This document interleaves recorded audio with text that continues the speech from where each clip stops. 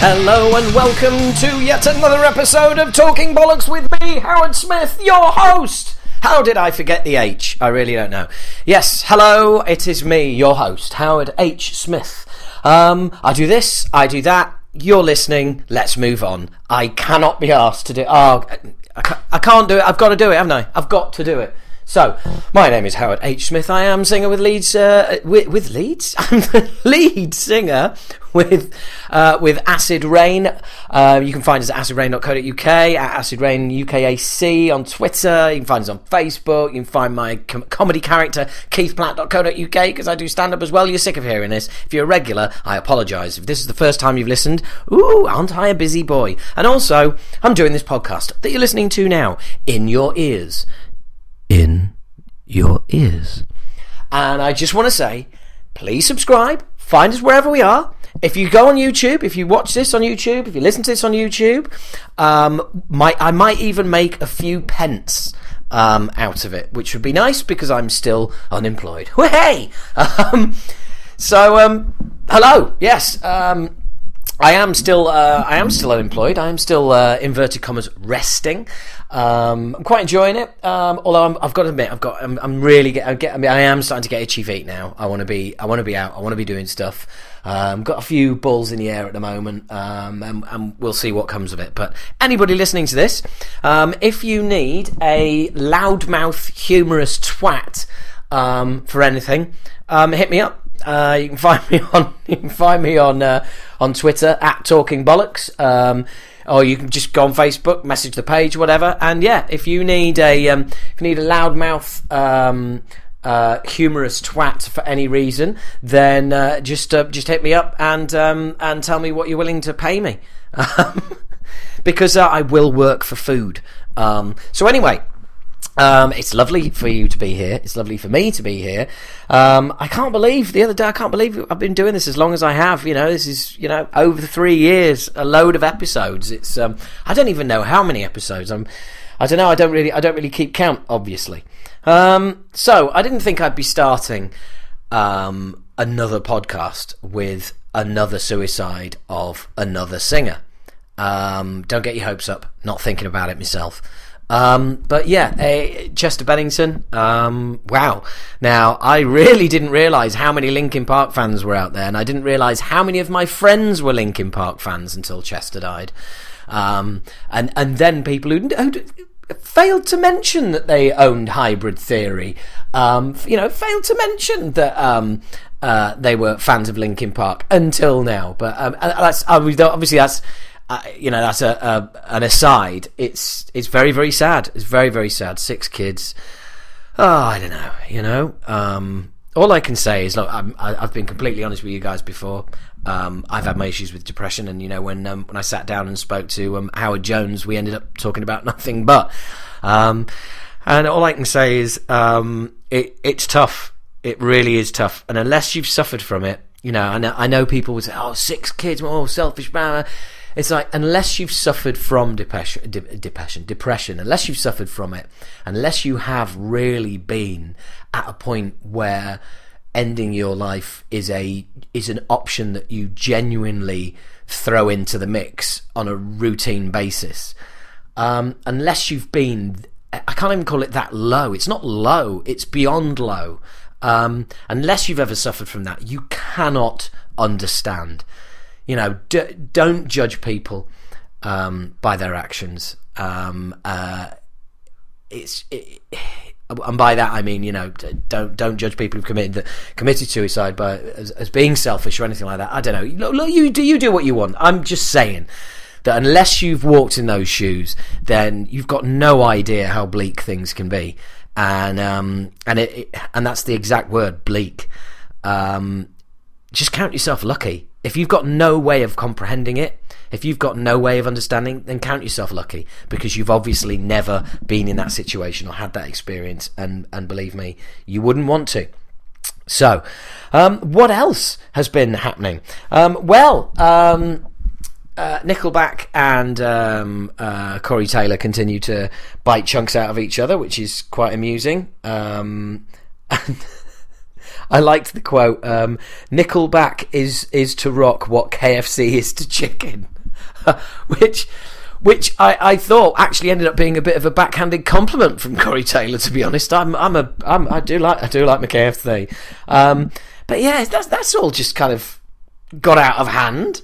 And then around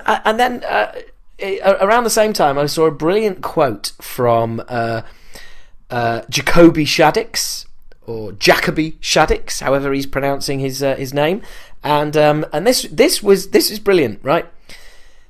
This is his explanation for why his band got lumped into nu metal and all that.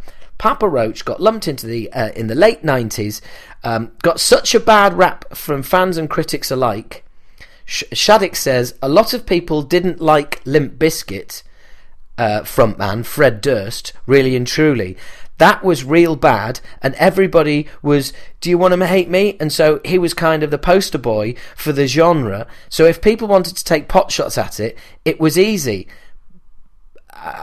Right, so basically what he was claiming, and this is, he's basically claiming that they got slated because everybody hated Fred Durst and Limp Bizkit. Now, I mean, if you want to live on that delusion, if you want to pretend that people are slagging your band off and your songs off because of another band in the genre, that's a certain level of self-delusion, which I find quite impressive, to be honest. I mean, even Dave Mustaine, who, yes, Dave again, but even Dave Mustaine didn't come out with oh yeah, everybody's hating on Super Collider, but that's because Reload was shit by Metallica. That's because that's because nobody likes Gene Simmons. I mean, it's the fucking lamest excuse ever. It really is. I mean, how the fuck you have that journey in your head is absolutely beyond me. But anyway, look, I mentioned him then. That was unplanned. But Mustaine, bless, right? Mustaine says he's sure that he is going to end up in the Rock and Roll Hall of Fame. Okay, Dave. Well, I'm sure you're not. Because basically, as I've said before, Megadeth, good band, but it's not going to get you in the Hall of Fame. It's really, I don't know. Right, I've got a quote from him. It says, here we go. As crazy as I am, I was thinking about the Grammy the other day and how it was given to Megadeth, he said. I was thinking it would surely be a lot better if it was given to Dave Mustaine and not to Megadeth. I guess you've got to keep the fire burning. I mean, Dave really does offer some. I mean, he also decided to rank all of the guitarists that have been in Megadeth in order and put that on social media. Thanks, Dave. Thanks, Dave, for answering a question nobody answered. I mean, it's just disrespectful, isn't it? It's just disrespectful to most of the guitarists on the list. And did it really need to be done? I just think, somebody needs to take Dave's phone out of his hand, because if you let him, he just starts tweeting and talking shit. And as for that, it would have been better if the Grammy had been given to Dave Mustaine and not Megadeth. I mean, brilliant.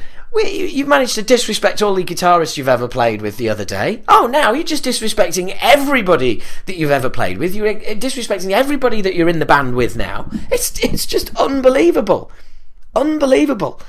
And this guy's a Christian, apparently. I genuinely don't understand what goes on in that guy's fucking head. I really don't. Anyway, moving on. Steve Grimmett, footage of Steve Grimmett on stage, very, very moving. He's got a prosthetic leg. It's just incredible. I mean, every time. I mean, I welled up when I saw the footage. It was absolutely superb. It really was. And yeah, please do all check it out. It's just great to see him up and about.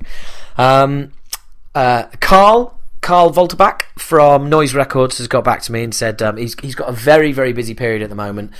So hopefully I am still on to interview Carl later in the year. Excuse me, just having a drink. So yeah, I'm hopefully going to be interviewing him later in the year, and I do hope that happens because it's going to be fascinating.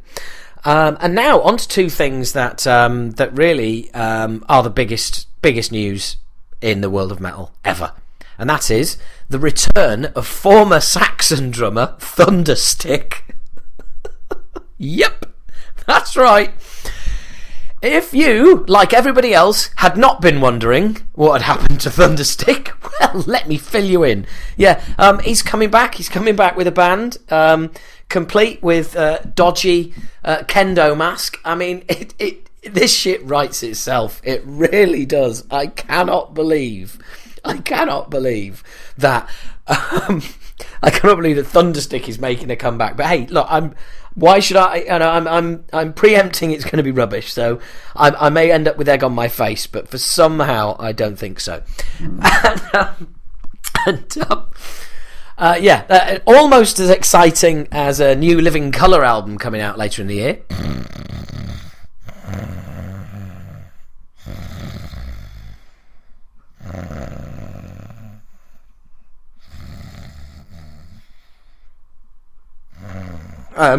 Is a new Darkness album. Yeah. A new fucking pathetic. Absolutely fucking pathetic. Didn't even know they were still going. A new The Darkness album. Again, it's, you know, the answer to a question nobody asked. Oh, I wonder what The Darkness are up to. Who gives a fuck? Hopefully they've all split up and they've opened individual sex shops, or they've decided to become painters and decorators. Whatever it is, I hope it's keeping them away from musical instruments and away from rehearsal rooms. Please, for fuck's sake. Seriously. I cannot believe that band still has a career, but it does, and I'm sure there's plenty of people out there going, can't believe you've still got a career. Well, I haven't actually, so I'm unemployed at the moment, so fuck you for bringing it up. Hey? That's really bad. That is kicking him out when he's down. I'm unemployed. It's all about me. Yeah, fucking hell. Leave me alone. As I'm recording this, we're 2 days from the release of a new Prong album, so I'm very, very excited about that. But, you know, what can I say? Nothing. It's out in 2 days. I haven't got an advance copy because I'm not important enough. I'll find out along with the rest of you what it's like, but I am well up for that. I watched a documentary on the Riff on the BBC, and I was thinking, this is really it's really heavy metal light. It's really not. And then there was this section where it went, and it showed like bits of hair metal and saying like, you know, riffs weren't all that serious. And I was thinking, right, okay, yeah, but there's thrash. Thrash is built on riffs. Come on. And then they said, but that all changed in 1991. And I was thinking, 91? The Black Album was 90. You know, I'm thinking, you know, the riff that took over from Smoke on the Water in guitar shops across the world. I thought, right, oh no, completely bypassed thrash metal. No, the riff they were talking about was Smells Like Teen Spirit. Yeah, that's right. Completely and utterly a program on the riff. Completely and utterly ignored thrash and its impact in the late 80s, early 90s. No, just nothing. Absolutely fucking nothing. I could not believe it. I mean, oh God. They said, like, so basically what they said was Nirvana, I remember this, in 1991, Nirvana saved the riff. They saved the riff. Really? I just lost for words. Lost for fucking words. Now, something that is rather sad is what's happened to Adrenaline Mob. Obviously, AJ Pero was playing drums for them, and he was found dead in his bunk. And they've just suffered a horrendous bus crash. The bass player died. Their tour manager has got 70% burns across her body. I mean, it's absolutely horrendous, and there just doesn't seem to be getting much coverage. I mean, that is understandable to a certain extent with what's happened with Chester Bennington and Chris Cornell recently. But Adrenaline Mob, as much as I'm not a fan, nobody deserves that. It's absolutely terrible. Now, I think there is a GoFundMe page to help the band. And if I was a decent human being, I would have looked it up, but I don't. So I will look that up and try and give you the info, or I will try and look that up and find it and give you the information, and just help a band out. I mean, that it's heartbreaking what has happened to that band. It really is. And like I said, there just seems to be very little coverage. They just seem to have kind of got lost a little bit the way that Mother Teresa's death got a little bit sort of forgotten about because it was around the same time as Princess Diana. So I don't know how I've managed to make that fucking leap. So that basically makes Adrenaline Mob Mother Teresa, and that makes Chester Bennington Princess Diana. So nice one, Howard, you knob. That just doesn't fucking work at all. And what else has been going on? Zentrix are back. That's right. My buddies, Zentrix are back. I mean, I knew what had happened way back. I'm not going to go into it because it's not my business. But yeah. Anyway, I knew at the time that, and they did as well, that it was going to be their last gig with Chris on our tour in 2015, and they've just been trying to find somebody to replace him ever since. So yeah, we haven't been, I obviously haven't said anything. I've had plenty of questions on the Acid Rain page. Hello, Acid Rain page, about what Zentrix are doing. Well, if they're not publicising it, what makes you think we're going to? Fucking knobs. But there you go. Oh, and look, I might have said this before, and I just wanted to get it off my chest. I am grateful for every single fan of anything I do. Don't think I'm not. I really am. I'm massively grateful. But, that doesn't mean that I want to be a Facebook friend with you. Just the volume of friend requests that I get from people who I've got no fucking idea who they are. It's called friends. Yeah, I mean, I know. Maybe I've completely lost what Facebook's all about. But excuse me, it's for friends. If you want to, I'm on Twitter. You can get me through the Acid Rain page and all the rest of it. What the fuck? Why do you need to be friends with me on Facebook? I don't fucking know who you are. I mean, if you like them, like the music of it, that's wonderful. But that doesn't mean we're friends, does it? It just simply doesn't. I'm a big fan of tons of music. I'm not friending everybody in the bands on Facebook all the time just because I like their music. What the fuck? And there is an option there to just follow me. So fucking follow. I know I'm probably coming across like a real fucking egotistical arsehole right now. But it just always bugs me. And I mean, as I'm sure it would any of you listening to this, when you get friends requests on Facebook from people you don't know. You just think, what? Fuck off, you weirdo. I don't know. Oh, we've got 10 friends in common. Yes, we've got them in common, but I don't fucking know you. I don't know who you are. You might be an absolute dick-steaming knob. I don't want anything to do with you. Go and fucking friend Keith Platt. He doesn't give a fucking shit. He'll allow anybody. But me, I'm a little bit choosy. I need to have actually fucking met you. And I'm sure, people listening to this, I'm sure you're going to be thinking, yeah, I'm exactly the same.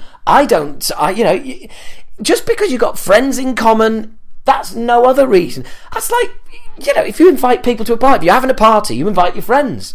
You don't invite your friends and go, oh yeah, and just fucking bring anyone you know as well. Yeah, fuck it, why not? Why? Because your fucking house gets trashed, that's why.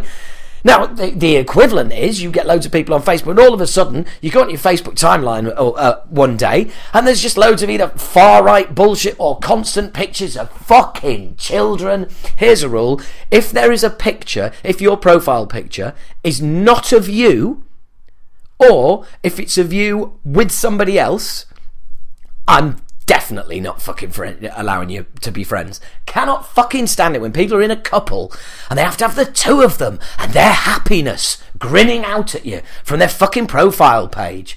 I know somebody who doesn't even have the couple use the same Facebook page themselves, so you never know who's commenting on stuff you've put up, and you never know who's liking it. It might be her, it might be him. I don't fucking know, and I just fucking hate that fucking.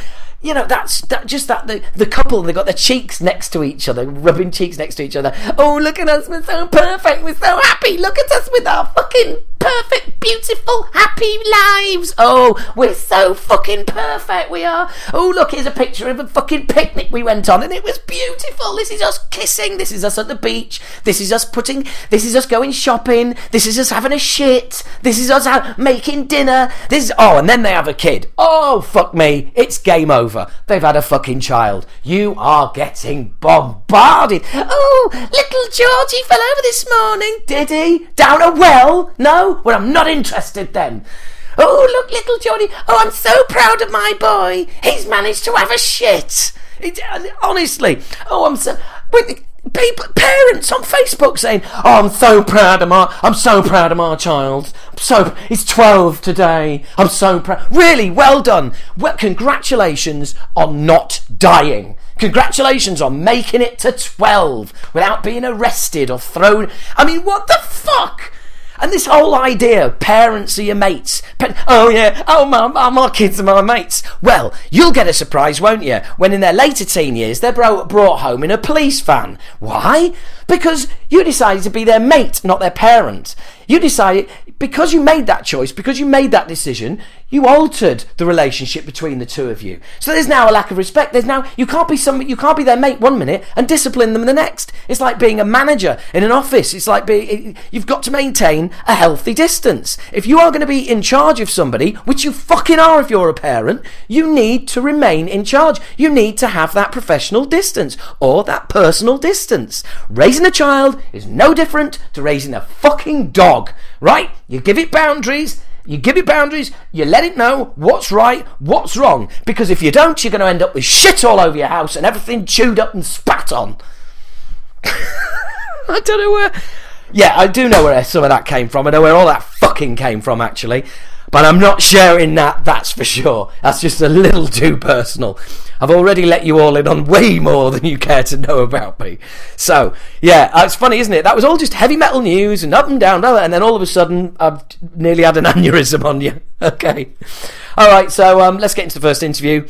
This is a very cool interview, came about very quickly, and I was over the moon to get it. I did it yesterday. In fact, I did it about 24 hours exactly ago, so you're getting this fresh off the press. And this is me and Phil Rind at the Camden Underworld having a chat yesterday afternoon. Okay, right, well, here I am. I'm in the Underworld with... The legendary Phil Rind of Sacred Reich.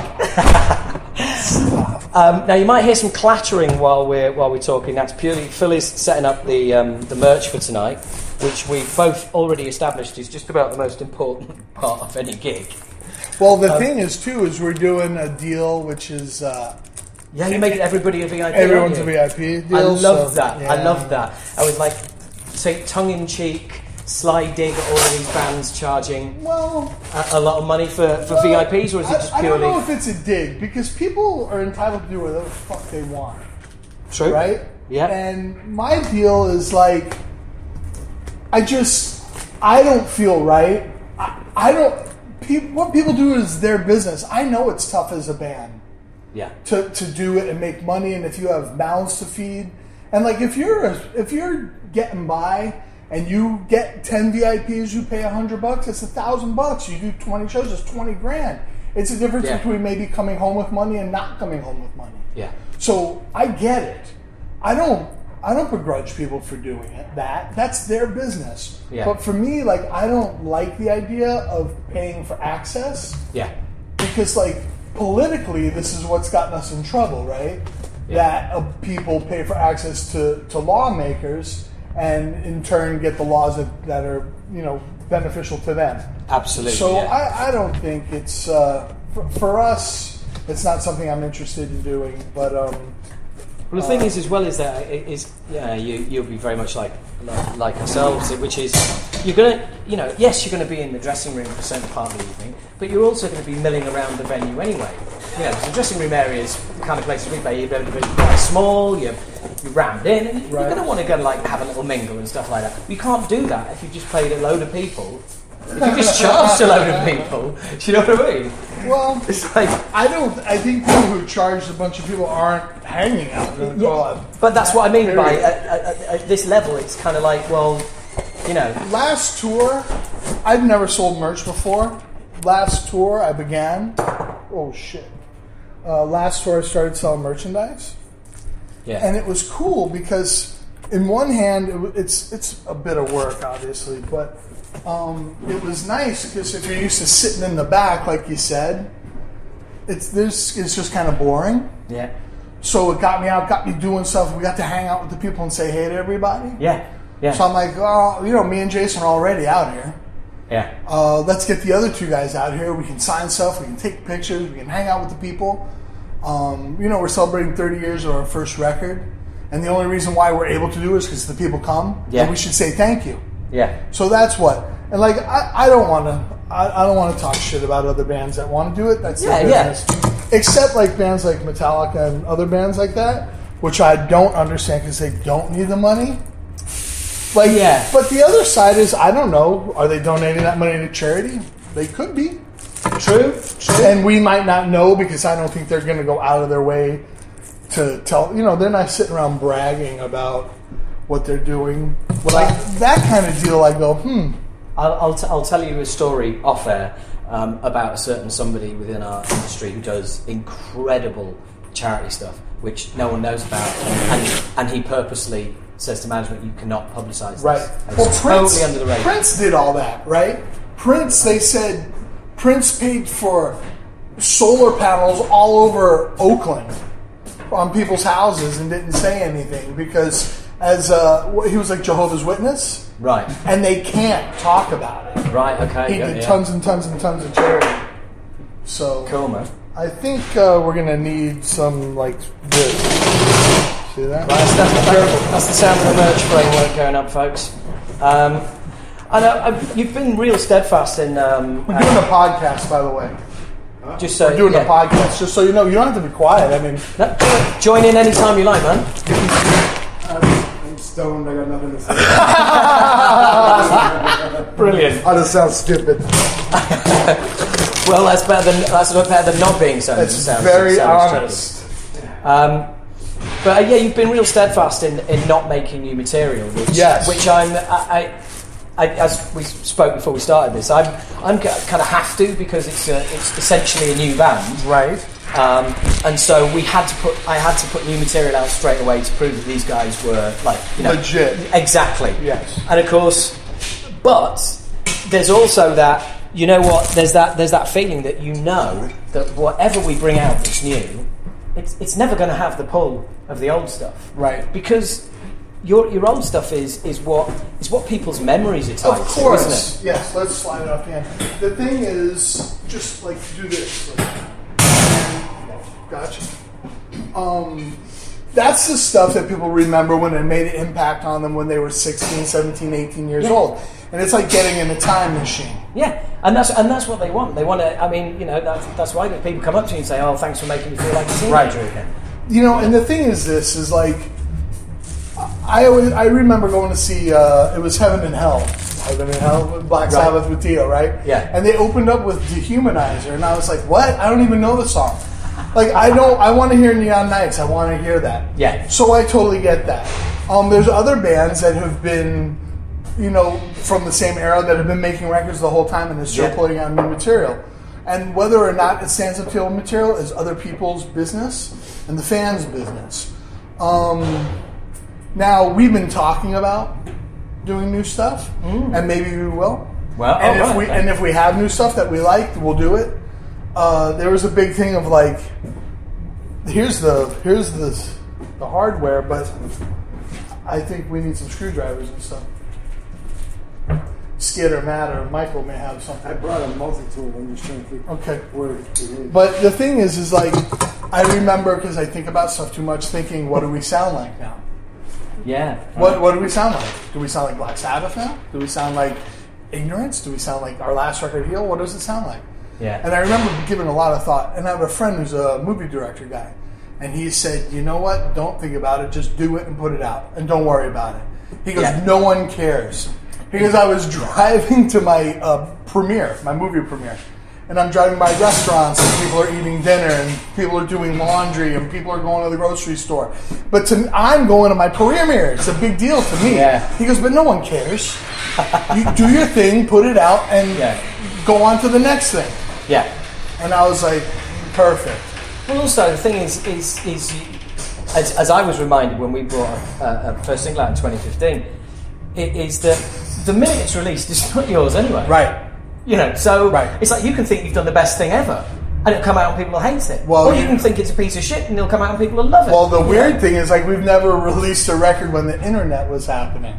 So we'll know what people think. But it'll be interesting, too, because I don't mind the feedback. Like, Borovoy at Blabbermouth, he posted something, and it was like, I did a podcast with Danko Jones, and it was like, Sacred Reich, not opposed to doing new music. Yeah. So some people's comments were, and I'm not opposed to buying some new music, which is awesome. And then there was man, everyone's fat, you know, those comments. Yeah, right, those comments. But like that's 2017, and like, I'm fat. What are you saying? Like I can't argue with people, and I don't. I'm skinnier. Jason's lost weight, but like I don't give two shits. I never did. Yeah. Like, you make a record, you want people to like it, but whether they do like it or whether they don't like it doesn't change how you feel about the stuff that you put out in the first place. Yeah, absolutely. You do what you do for you, and people are like, you haven't put out new music, there's an audience. I go, how do you know there's an audience? You don't know. Yeah. I go, and guess what? When we made our first record, no one knew who the fuck we were. Yeah. And it didn't matter to us then. We had to do it. That's why you should put out a record. Yeah, because you have to. Because you have songs and you want to put it out. Yeah. And people are like, make the thrash record. I'm like, you're going to be disappointed. Yeah. It is not going to sound like that. But what I'm saying is, we haven't made that record since Ignorance. Yeah. I mean, really. Yeah, no, not at all. No. So if people are thinking that's going to happen, they're going to be disappointed. Yeah. But, like, that's not our problem. No, absolutely. Other people's expectations are their deal. Yeah, well, you know, that's the internet, isn't it? You know, well, that's just life, right? Yeah. People, this is our deal, right? We have an idea of how the way the world should be, and when it doesn't match what we think it should be, we get upset. So if people go, a new Sacred Reich record, and they go into it thinking whatever it is that they're thinking it's going to sound like, and it doesn't sound like that, they're going to be like, oh. Yeah. And that's okay. Well, like you said about those comments, where you get those comments from people where they're saying, like, oh, you know, there's a market out there, and you should do this, and you should do that. And it's like, dude, why don't you just get to the point? You want us to put a new album out because you want new Sacred Reich. Don't try and convince us about all these fucking great reasons for doing it. And you're entitled to your opinion. Yeah, absolutely. But it's like, you don't know. Like people are like, there's a market. Like you and your friends and fans' opinion is skewed. Because they like the band, of course they're going to think that. Yeah. You meet people and they think you're much bigger than your band actually is. Because they love you and it means a lot to them. Yeah. But there's a big world out there that can give two fucking shits. There's also there's those mega fans as well, where you do start thinking, do you know what? A new Sacred Reich album means more to them than it does to us. Do you know, these people are going like, you know, they're bugging you, and I mean, I've got talking about how the internet works. I had a guy saying on the Acid Rain Facebook page, and he was going, oh yeah, well, I'm really looking forward to the new Sacred Reich album. This was about 2-3 years ago, and I was like, well, good luck with that. There isn't one. And then he triumphantly posts a link to a YouTube interview with you at a festival in Holland, saying Phil Ryan talks about new Sacred Reich album. Oh yeah, so I watched the interview. There is not one. Yeah, yes, exactly. He just couldn't even be bothered to watch the fucking clip. Read the head. Well, this is 2017. It's like, you call yourself a fan. I was like, have you watched the clip? And he was like, no. It's like, yeah, there's nothing coming. Yes, people. Yeah. It's clickbait, or people see something and. Oh, wait till you see I come up with the title for this. Phil Wren speaks about the future of Sacred Reich. What? Yeah, absolutely, yeah. No, I'll create some clickbait. I'd like to hear this. Oh, you're in it. Yeah, I know. It's I funny. just don't ask too many questions. But so how long are you out on the road for on this trip? This tour's about a month, Right. and then we go back and we do 3 weeks in the U.S. Right. Okay. for the first so time in 21 years. I was going to say that's a real chunk because normally it's just been sort of one-off festivals. Or Yeah, we've been touring like 2 weeks, 10 days, 2 weeks. Yeah. Last year we did 3 weeks. This year it's 4 weeks, and then 3 weeks in the U.S. It'll be interesting. And how's that like logistically at home with like jobs and stuff like that? Fine. Yeah. Wow. That's pretty understanding. Yeah, we're lucky that we're mostly unemployed, so it doesn't matter. Unemployable. And the one that does is employed can pull his Yeah, own Wiley owns a couple restaurants, so he's Right. finagled the time off because he's the fucking boss. He should be. Able Yeah, absolutely. Absolutely. What's the point in being the boss if you can't, sort it out and go on tour? What do you think, JR? To my recollection, this is probably what they meant. Do we need to tighten it down? Yeah, I'm just getting it. It's all finger tight, but now I gotta just tighten it. I love when things are finger tight. It's looking good, man. See it. Okay, yeah, don't you always? So, as regards your the future, obviously you've got this tour, and it's all based around. Are you playing the whole album? No, Good. no. Good. Not that I don't like the album, but I don't like it. There's songs that I don't like on the record. I don't want to play, so we're not going to play. Yeah, it's pretty simple. Ignorance, because everyone's asking, "Are you playing Ignorance in its entirety?" And I was like, "No, That would Yeah. that'd be terrible. That'd be awful." Well, the thing is, as well, is that like No, because it's just a roach. you wrote that when you were young kids, and it's like your songwriting Yeah, and like- progresses and everything. I don't else. ever want to play Sacred Reich ever again. I don't want to play. I don't want to ever play No Believers ever again, ever. I don't feel like that. Yeah. And the thing is, it's like you can't put it. You can't do those songs and put it across like you're enjoying it. It's like people can be. or anything. Hey, I Paula. love them. I love them. We're doing actually a podcast. I'm just trying to let you know. It's okay. I'm just letting you know so it doesn't keep Yeah. going on. Yeah. That's all. And or that you should say something that you shouldn't. It's okay. Yeah. It's okay. Don't worry about it. I just want to let you know, so you know, because you didn't know. So now you know. Yeah. No problem. That's Paula Wiley's wife. And Hello, that's Paula what you Wiley's really wife. want to talk to. No, I'm just kidding. See you later.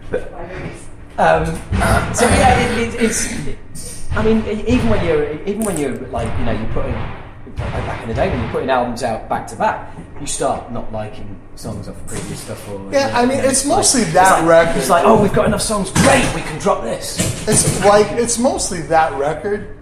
Yeah. Can you think of songs off like any other record that you don't want to play?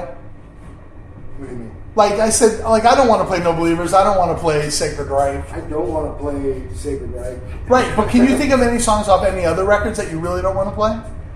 I don't think we should play Ask Ed. I don't think we should No, but- play 31 Flavors. No, I don't think 31 we should- Flavors. 31 Flavors. But- That goes without But saying. Ask Ed would be kind of cool. Like I don't want to not play it, but it's not something we will play. But I refuse to play No Believers. No Believers doesn't bother me. I only like the intro to that song really anyways.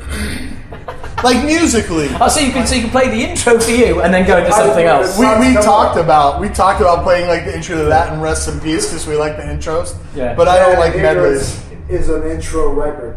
None of our other albums have intros like that. Yeah. Every song on that record, almost. We have Every a good song's got lot an of intro. intros. I think, yeah, that's it though. You play the intro and it's like you're giving the crowd, you're just giving them the tip. Yeah. You know? and then you take that away and do something else. Or the tip band. So, Actually, dude, hey, do you want bad. to see if you can find a? yeah. I gotta see it. Just 2 seconds. Okay, He's the but yeah. So it's just those songs. That's cool. And Yeah, so there's, like the other records, like he's like, oh, I ask it. There's some songs that are a little out of the norm, but that's not songs that I'm like, no way. yeah. They just don't really kind of fit in with the set and stuff, make Yeah. it cohesive kind of deal. Well, the thing is, as well, is that ultimately, as we've talked about, you've got to do this thing for yourself. You've got to enjoy it, and you can't be stood there playing songs you don't like. No, we won't. Yeah. Yeah, because people like play Sacred Reich. I'm like, you don't want to see us play Sacred Reich, trust me. Yeah. Rest in peace. I wasn't real. Yeah, I don't want to like play the Rest intro in on that one Peace. too. Dude, we're going to have to play Draining You Alive. That was the one. I think we're going to have to play it because next year's 30 years of That song is surf. so Slayer. Okay. What we'll do is we'll give it a Yeah, but Slayer have been doing the same thing for 30 years Hey, as well. check it out. If we play Draining You Alive, we will actually play Surf Nicaragua in its entirety. All 4 songs. Yeah. I think that would actually be funny if Yeah. we did playing Surf Nicaragua in its entirety. Yeah. Yeah, that would be great. Yeah, playing This is like terrible. Okay. playing 25-minute sets. Surf One Nation, War Pigs. Yeah, and Draining. Training Your Life was on that? Yeah. I don't know how it didn't make it on the first record. I don't That know. was on our demo, and somehow it didn't make it on our first record. Pretty sure. I'm 100% certain, Jason. I'm 100%. Our demo's I called. don't know. That could have been a trivia question on Jeopardy for all the money.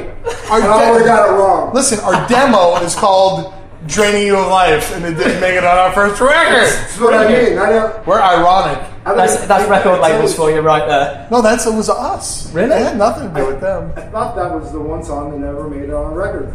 And that's another trivia question I would have got wrong. 'Cause It was on every Surf. song we ever wrote got on a record. It did. So just as long as Sacred Reich's not your specialist subject, you'd be okay. It's difficult to play in a weird way. It's just not a good song. And It's our first song we ever wrote. It needs to be retired. Right, yeah. It's yeah. not. It's not good. So how do you feel about the American Way then? I like that one. Other than 31 Favours? I like that one. I like 31 Flavors. I like the idea at the time, No, but it I don't want to sounds play it cool. anymore. We I just can't don't think we listen. should play it I can't live. listen to that. That was the question. Can we play it live? It was not executed properly. It's okay. Yeah. It's not my But favorite the thing is, song. that's what was happening at the time though. Well, I don't You know. know? It was. Now, I'm trying to remember, did you guys tour the UK with Forbidden? Yes. Right, okay, so you and I have met, believe it or not. We met in Bradford, not the time. Right, the time before. Yeah. Bradford, your favourite place in the The world. scenes of crime. I don't care. It's the best story. Best tour story. Yeah. Thrown through a window. Yeah. Yeah. I tell my kids that. They're like, wow. I'm like, yeah, like a barroom fight. So it's a Our proper bar. roadie got How the that. fuck do you end up in a proper barroom fight? Like, in the Wrong city? place at the wrong time. Right. So, we like to smoke weed. Yeah. So we Who had a doesn't? day off in Bradford. We said, where should we go to get some weed? They go to this place. So we went there during the day. Yeah. And we were drinking and hanging out, trying to score some hash or whatever. And some of the guys left and some of us stayed. And as the night went on, like all these biker guys started showing up, like turned into like a biker bar. Right. During the day, it was mellow. And as the night progressed, all these bikers showed up. And apparently, they were called the Satan Slaves. Apparently, they look for trouble. That's their deal. Right. And we were Seasons Hell's Angels. the guys. What I- And there was a guy, and I had like when somebody like in JFK at the airport gave me this little harmonica, like 3 little, like a tiny, like another as big one, as your finger. like a key ring. Yeah. Harmonica, yeah. And I was like playing it, woo, like, and this guy's like, "Fuck off," you know. And I'm like, and I go, look, it only has 3 holes. How good? He looks at me, he's like, "Fuck off!" Like, I'm serious. I was like, "Oh, okay." And then he's like, he came up and he was like, "Yo, you from America?" I'm like, "Yeah." He goes, "Fuck that place." I went there and all I got was a rash of shit. And I go, "That's weird. Like when we meet people from somewhere else, we want to, talk to them, find out." And he was an enormous dude. And I was standing in front of him, and James from Atrophy was standing to one side, and Goody, he was Jason's guitar tech, was standing on one side. He goes, "You from America?" I go, "Yeah." He goes, "You from America?" And James goes, "Yeah." He goes, "You from America?" "Yeah." And he punched all 3 of us, and they all jumped us. Fuck. And next thing I know, the dude had me by the hair, and I was bent over, and some dude's totally uppercutting me in the face. Oh. And there's a dude kicking me on one side, another dude hitting me from 3 dudes were working me over, and I just covered up my face as best I could. They were beating the shit out of me, and I heard Gloria, our manager, was in the bathroom, and I heard her go, "Oh my God!" She came out of the bathroom, and we were getting the shit kicked out of us, and then. I don't know what happened. I got let go, and James grabbed me and I think pulled me outside, and he ran off. And I got outside, and I was kind of out of it. And I heard Gloria go, "They got Goody!" And I was like, I get outside and our sound guy's like sitting on the ground talking to some girl. I'm like, we got to go get Goody. He's still in there. And I turn around, they were piling up, pow, punching in the face again. And had me like with my jacket over my head, my leather jacket. And I couldn't move and just uppercut me, punching me. And then took me and swung me through this window. And I remember the window coming. And I thought to myself in a split second, like, am I going to bounce off? I thought you might go boom, bounce. Yeah. No, right through, and I was like, oh, that answers that. Fuck. And then, like, the dude was just kicking my ass, and I was like, there wasn't, like, a lot I could do. So throwing you through the window, did it finish with throwing you through the window? No, like, he kind of he held on to me, threw me through the window, broke it, and then dragged me back out, never let me go. And then, and finally, somebody was like, let him go, jumped on his back or something. He finally let me go, and I was like, whoa. Pulled my jacket down and started walking back towards the hotel. And the bus pulled up, and they took us to the hospital. So Goody was coming outside like this with his hands up. Hey, man, I got no problem. The doorman's like, okay. And then just punched him right in the face. Broke his nose, gave him 2 black eyes. Shit. And so I had like some cuts on my shoulder and stuff. They gave me some stitches. And Goody had a busted face. But that's, thrown through a window, people have died from that. Well, I had some cuts like on my neck and stuff. Had they been deeper, I probably would have died, but they weren't. Yeah. So I'm sitting in the hospital and they're giving us stitches, and they were like, "What happened?" I go, "Satan's slaves." They're like, "Oh, they send people in here every weekend." They go. There was one people that were going to testify against, and they went to their house, threw acid on their face. They go, "You got off easy." Right. That's what they told us. We're like, okay. And then I'm sitting there and the phone rings. I hear the phone ring. I go, that's my mom. Right. And they go, Mr. Wren, you have a phone call. I'm like, yeah. I knew my mom's ring. My wow. mom. I knew, and she's like, are you okay? I'm like, yeah, it's okay. Fuck.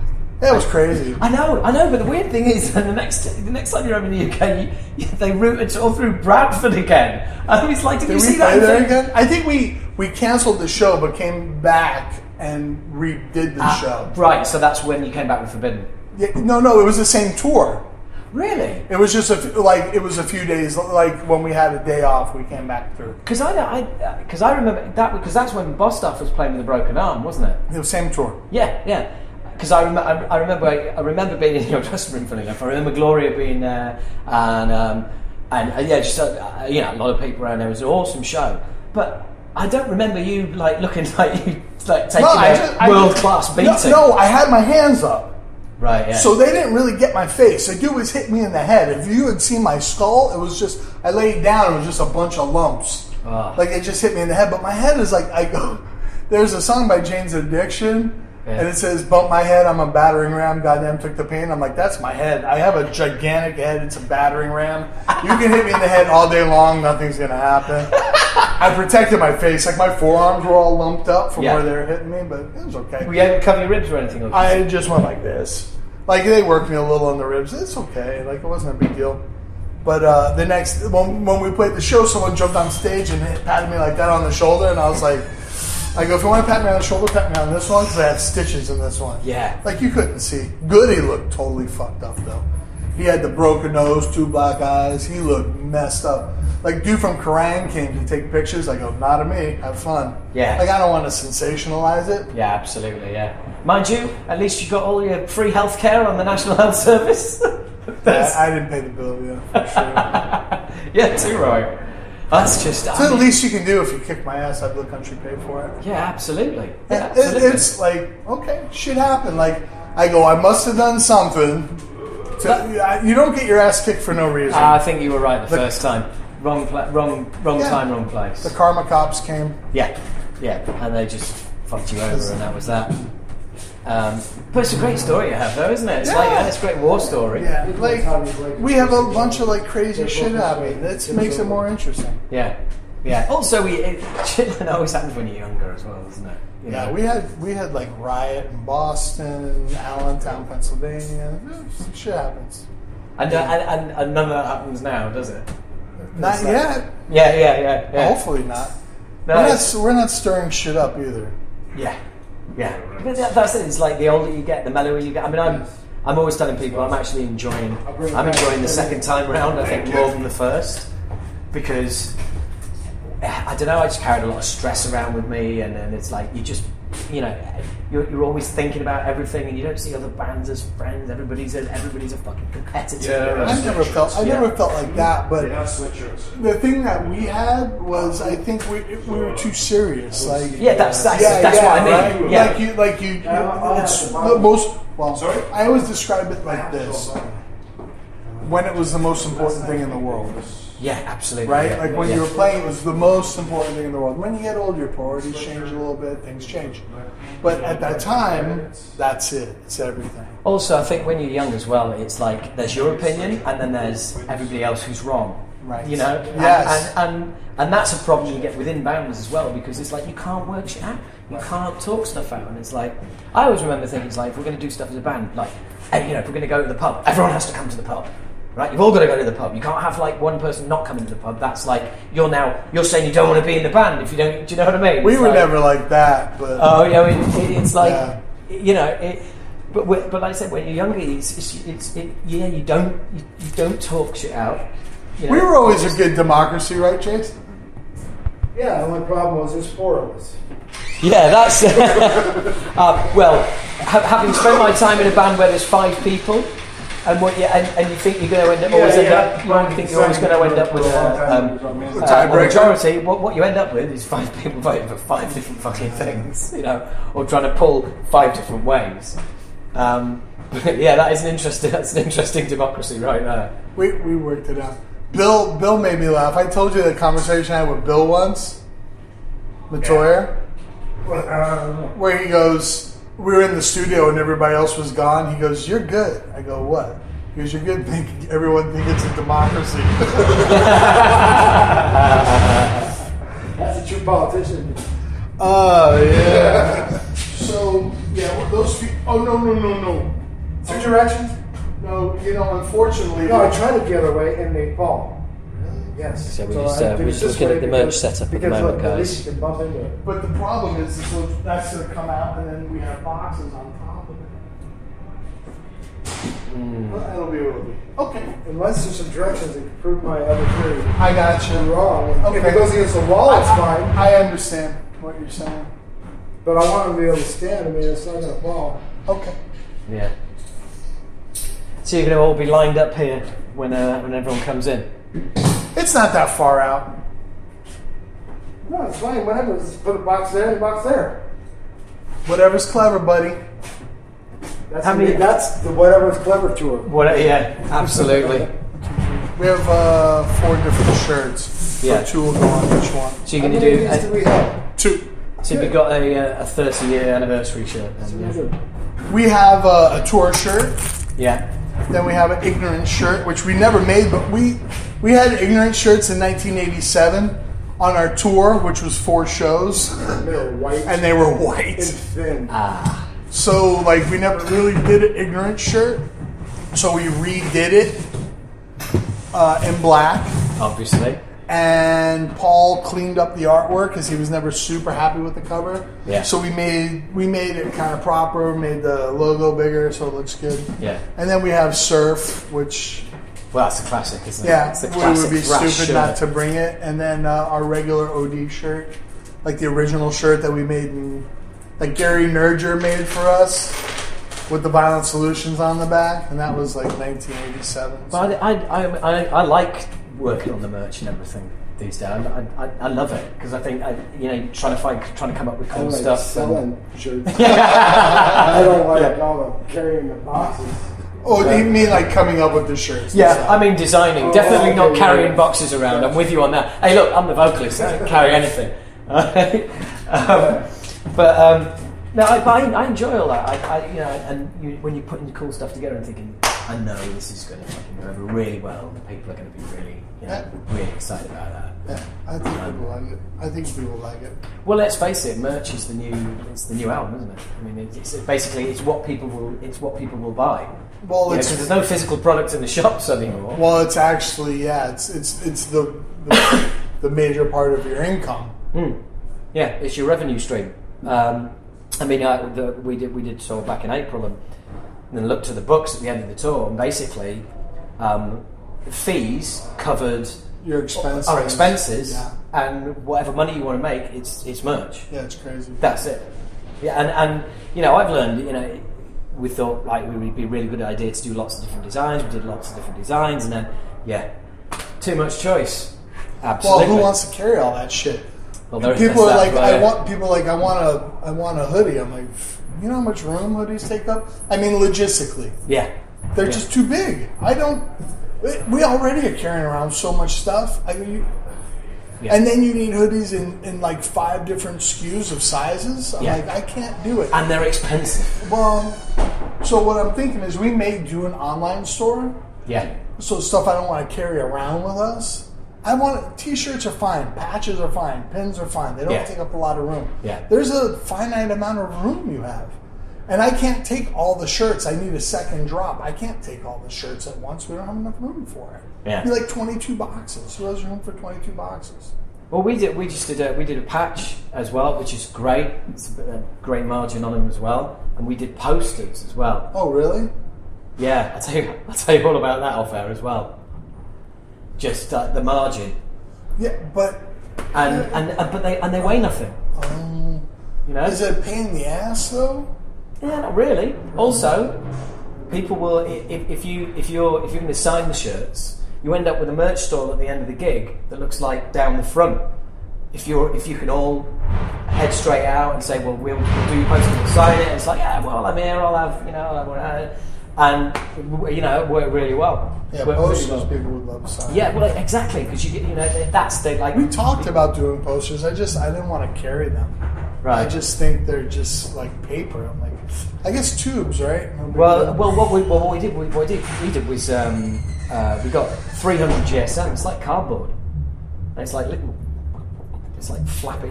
You know, so How big were they? A3. I don't know what that is. Right. Okay. We know A4, like letter size, Oh, okay. big letter size, so kind of like that. Oh, so not like wall. No. So basically, like that, like basically that up to the ceiling, Oh, okay. and that wide. Oh, that makes sense. That's yeah, cool. absolutely, yeah. That's cool. And they're kind of cardboard as well. And as soon as we did them, you've got people sending in pictures saying, "Here it is framed in the front room." Ooh, Here, yeah. or more Yeah, that likely, would be cool. Or more likely, here it is in the toilet. Yeah. But yeah, people love it. And they're like, "Oh, can you put this and can you put that? Sure. And can you sign Oh, the yeah. date on it?" And That makes sense. Yeah, absolutely. It would be cool to do like some cool artwork, but I don't want our faces on them in any sort of way. No. This was like Artwork? really cool artwork. We did for the last single, and it was like as soon as I saw the artwork for the first time, it's like, right, that's a shirt, that's a poster, Cool. and it ended up being the lyric video as Yeah, well. that So would it's be like- cool. That would make a lot more sense. Because Yeah. I'm thinking posters rolled up in a poster tube. Oh yeah, no, Yeah, fuck nightmare. yeah. Well, the great thing about that size as well is they'll fit in your they fit in your boxes with your shirts, so you can just put them in, shirts on top or shirts down, posters on top. Right. They take up so little Wow, room. that's You can cool. spread them across your boxes. Yeah, and it's like a collectible thing Yeah, that absolutely. people can have and keep, and it's cool. Yeah. And when you've got a slightly older fan base like we have, then that's the kind of thing that they want to frame and put on the wall. And we've like, and people, that's you cool know, too. Yeah, I like that. You know, people have said like, "Oh, look, here it is in my office" and stuff like that. And it's like, Yeah. yeah, that's really cool. In my office, that's funny. I know, yeah, absolutely. Or when it's like when I don't know how you feel about it when people come and there's like, "Oh, it's my first time," and I brought my kid as well, and you're like, That's awesome. God, that I is think just that's fantastic. yeah. When people go, "Oh, this is my first time seeing the band," I always feel like, "Oh, I'm sorry." Like we used to be a lot cooler, like looking, you know. But I think we sound better now. Like we play better. I think. Yeah. I think I sing better. Yeah, But we don't look cool. Like we used to look cool. yeah, but the thing is, it's like Well, Neither we used did- to look cool. Air quotes. yeah, but guess what happened to the audience? Yeah. Same thing. Yeah. You know? Well, more or less. Yeah, it's like no one's rocking up looking like they're 17 when they're Some when they're people 47.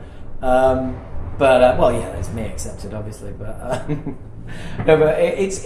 It's. I mean, when you've got the parent saying, "I feel like a teenager again," you know, and here's my son who's like, you know, who I've got into. Man, my and oldest it's like, son's 25. You know, like. Wow, man. Yeah. So I go. How did I get a 25-year-old kid? Like.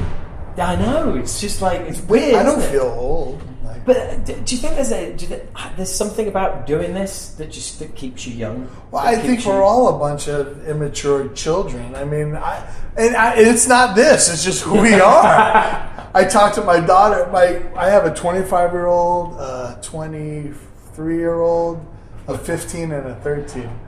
And my daughter sometimes says, like, I wish I had like a more mature dad. I go, you really think that? She goes, no. Sometimes you always make a joke out of everything. You're always like, I go, yeah. I go, do you have friends with cooler parents? I mean, are you missing something? She's like, no. I'm like, okay, then you're okay. She's Yeah. like, yeah.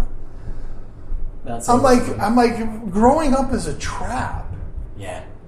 Having an old way of thinking is a trap because it doesn't grow. It doesn't change. Old is rigid. Yes. Old is set in its ways. Old is not like an old mentality. Age is a number.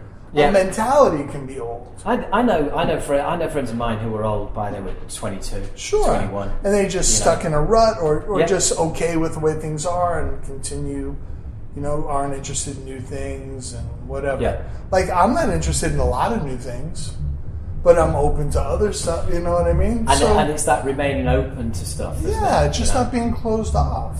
Yeah. That's old. Well, what cracks me up is when I get people saying, like, we're going to come to the show, but I won't be going down the front, not at my age. And it's like, I'm fucking older than you. If we took that attitude, you wouldn't be going to the gig because there'd be no gig. Right. It's like age is a reason. For me, I always think like age is a reason to do things. Yeah, because you might not get this opportunity again. You might not get this chance again. And it depends how you feel, right? Yeah. Because if you feel great and feel like going and doing stuff, if you don't feel up to it, sometimes I get that too. Oh, we all get that from time to Yeah, time. just like, I thought I was going to go out, but I think I'm going to go read a book and lay down. Yeah, absolutely. Like, I don't feel the need to go do a bunch of stuff all the time either. Mm-hmm. Like, I think as I get older, I don't feel like I'm missing out on stuff. I think when you're younger, you're like, wow, I'm missing. What am I missing? Like, I don't think I'm missing anything. Yeah, yeah. But Well, I definitely. how can we help you? Skid about? He would be up by the stage probably, or in the dressing room area. Are these all working out okay? Yes. So can we pause this real quick? Yeah, of course. Aha. Here's where I say this again. So what do I owe you? It was 114 for these plus. You can claim VAT back. It's all forms and shit like that. But yeah, it'll happen. But yeah, I know what you mean about like not missing out on stuff, and especially with social media as well. So you always know what everyone's doing anyway.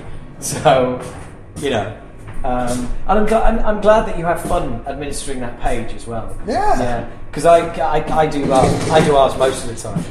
Yeah. And, The Facebook, the Instagram, whatever it is. are you guys on Twitter at all? No? Right, I'm gonna find you on there as well. Yeah. It's not.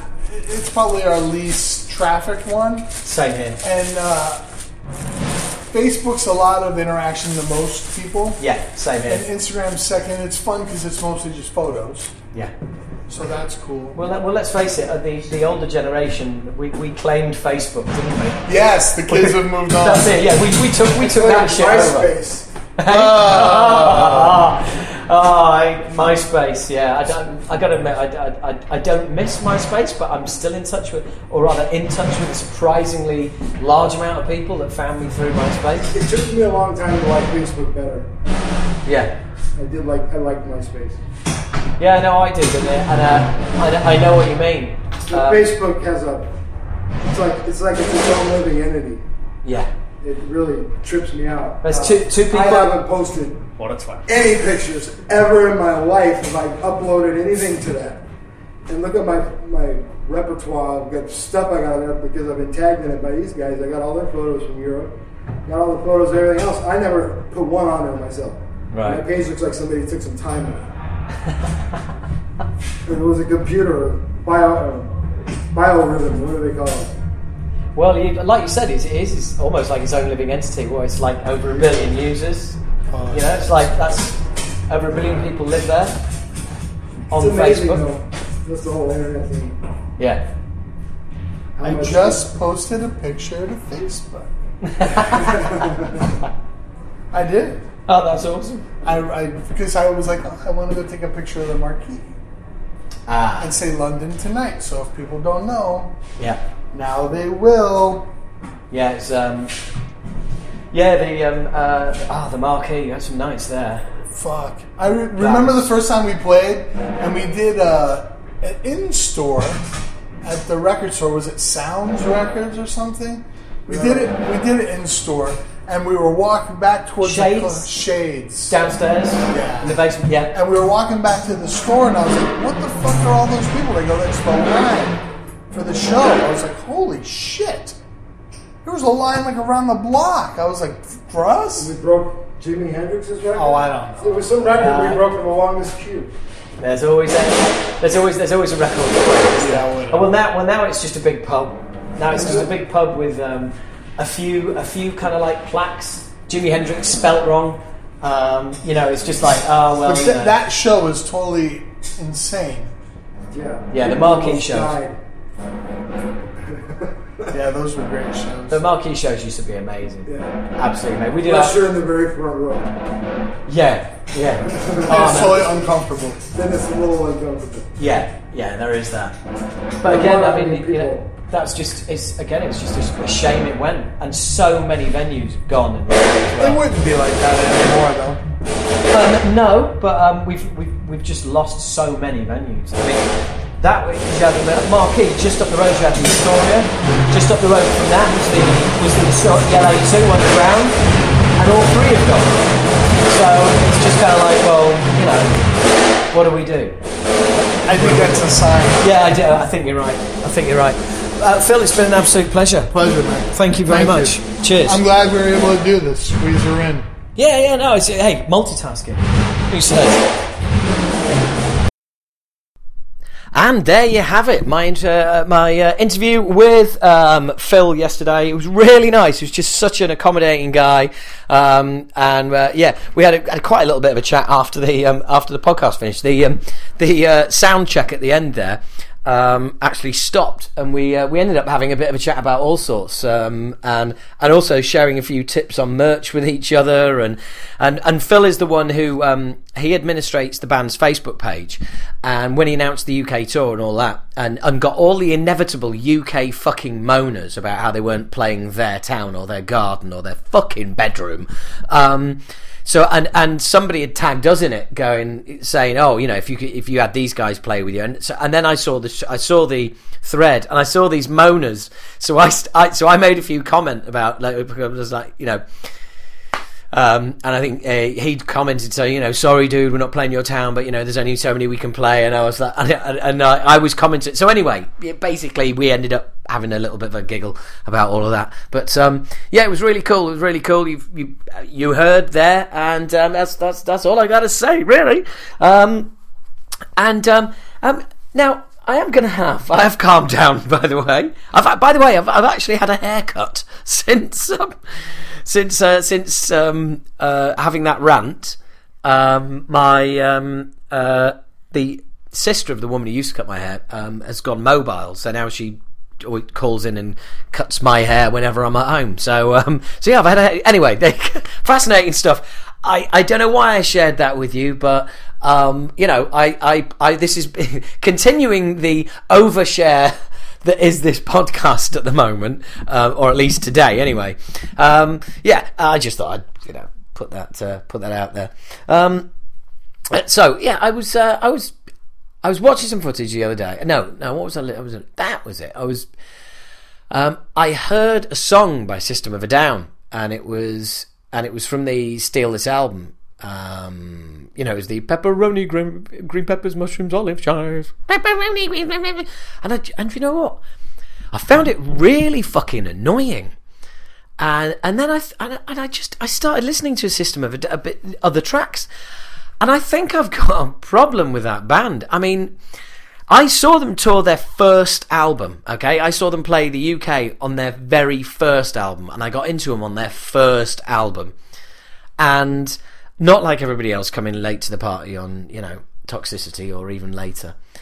And I've got a problem with them, and the problem is that they haven't put out any new fucking music for so long, and yet they're headlining festivals, and it's just like they're just a tribute band. They're a pale imitation of the band they used to be. Yes, I know Tool haven't put any new music out for years and years, but at least you know it's coming at some point. At least you know that they definitely, they have confirmed they're working on an album and all the rest of it. So, it's just I don't know, that band is being spoiled for me by them. They just seem to be, the legacy is getting weaker and weaker. The longer it gets from the last time they put any new stuff out, the more I think, this is just bollocks. You're just taking a piss now. And somebody actually said, a friend of mine lives in Belgium, and they're like, oh, do you want to come over? Our System of a Down here. I was like, they can fuck off until they record some new material, because I'm not interested. You cannot just trade on past glories all the time. Now, I'm well aware what I'm saying here. Yes, Acid Rain hasn't put any new hasn't put a new album out for over 20 years, but we weren't together, and we are going to try and put one out, and we have put 2 new songs out. They haven't even done a song, and it's just, I just think it's taking a piss. But then people are prepared, people stump up money to see him. Fine, that's great. If that's what you want to do, great. I'm not saying they shouldn't be doing it, but for me, what I'm saying is their legacy is getting more and more meaningless by the day. That's all I'm saying. But I'm just, I don't know, it's bugging at me, and it's making albums that I once loved. It's making me not love them. It's making it very difficult to listen to them, to be honest, because I just think, really, we still not get anything new? We still not getting anything decent? It's just, it just pisses me off. Just pisses me off, because I'd like to hear some new stuff, but it's getting to the stage now where I'm thinking, do you know what? If they did put out a new album, I don't think I'd care. I really don't. But anyway, fuck it. Let's move on. Let's move on. In fact, let's have another interview. Now, this second interview is, it is with Metal-Lena, as I'm going to call her. That's Metal-Lena. And she's a fascinating woman. I don't want to say too much, because I want you to listen to this interview and just hear how amazing this woman's life has been. She is into metal. She is Lebanese. Metal is illegal in Lebanon. That's enough, really, isn't it? So, yeah. Pin your ears back, sit down, and have a listen to this fascinating woman and her fascinating journey. Hello. You join me, or join us, rather. I am in Lena, or Metal-Lena's front room, in deepest, darkest, and incredibly warm and sweaty North London. Had a little bit of a mission parking the car, but it's all been worth it. I've been met with coffee and beautiful Belgian biscuits, so yeah, Lena, welcome to the podcast. Well, welcome to my living room. It's lovely. It really is. It's great, and I love this mug. I'm Lebanese. I can't keep calm. Yeah, it's very accurate.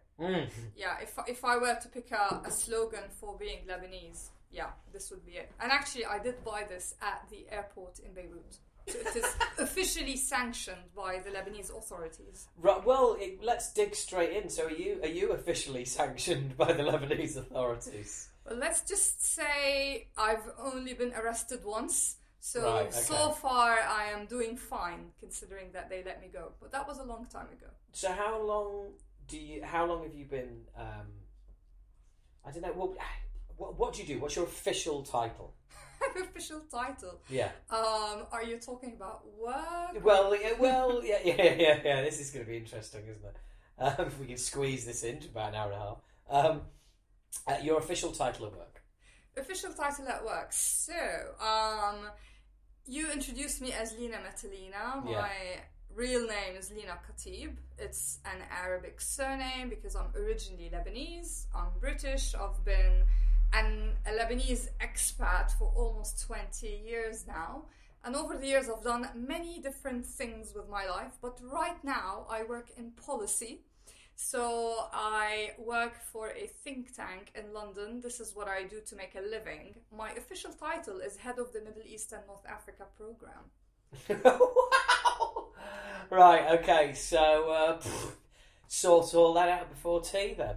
Yeah, it's just this, this think tank called Chatham House that... Oh, know it very well, yeah. Yeah, I mean, some people may not know if they don't care about politics and policy, but this is what I do. It happens to be one of the world's most prominent institutions.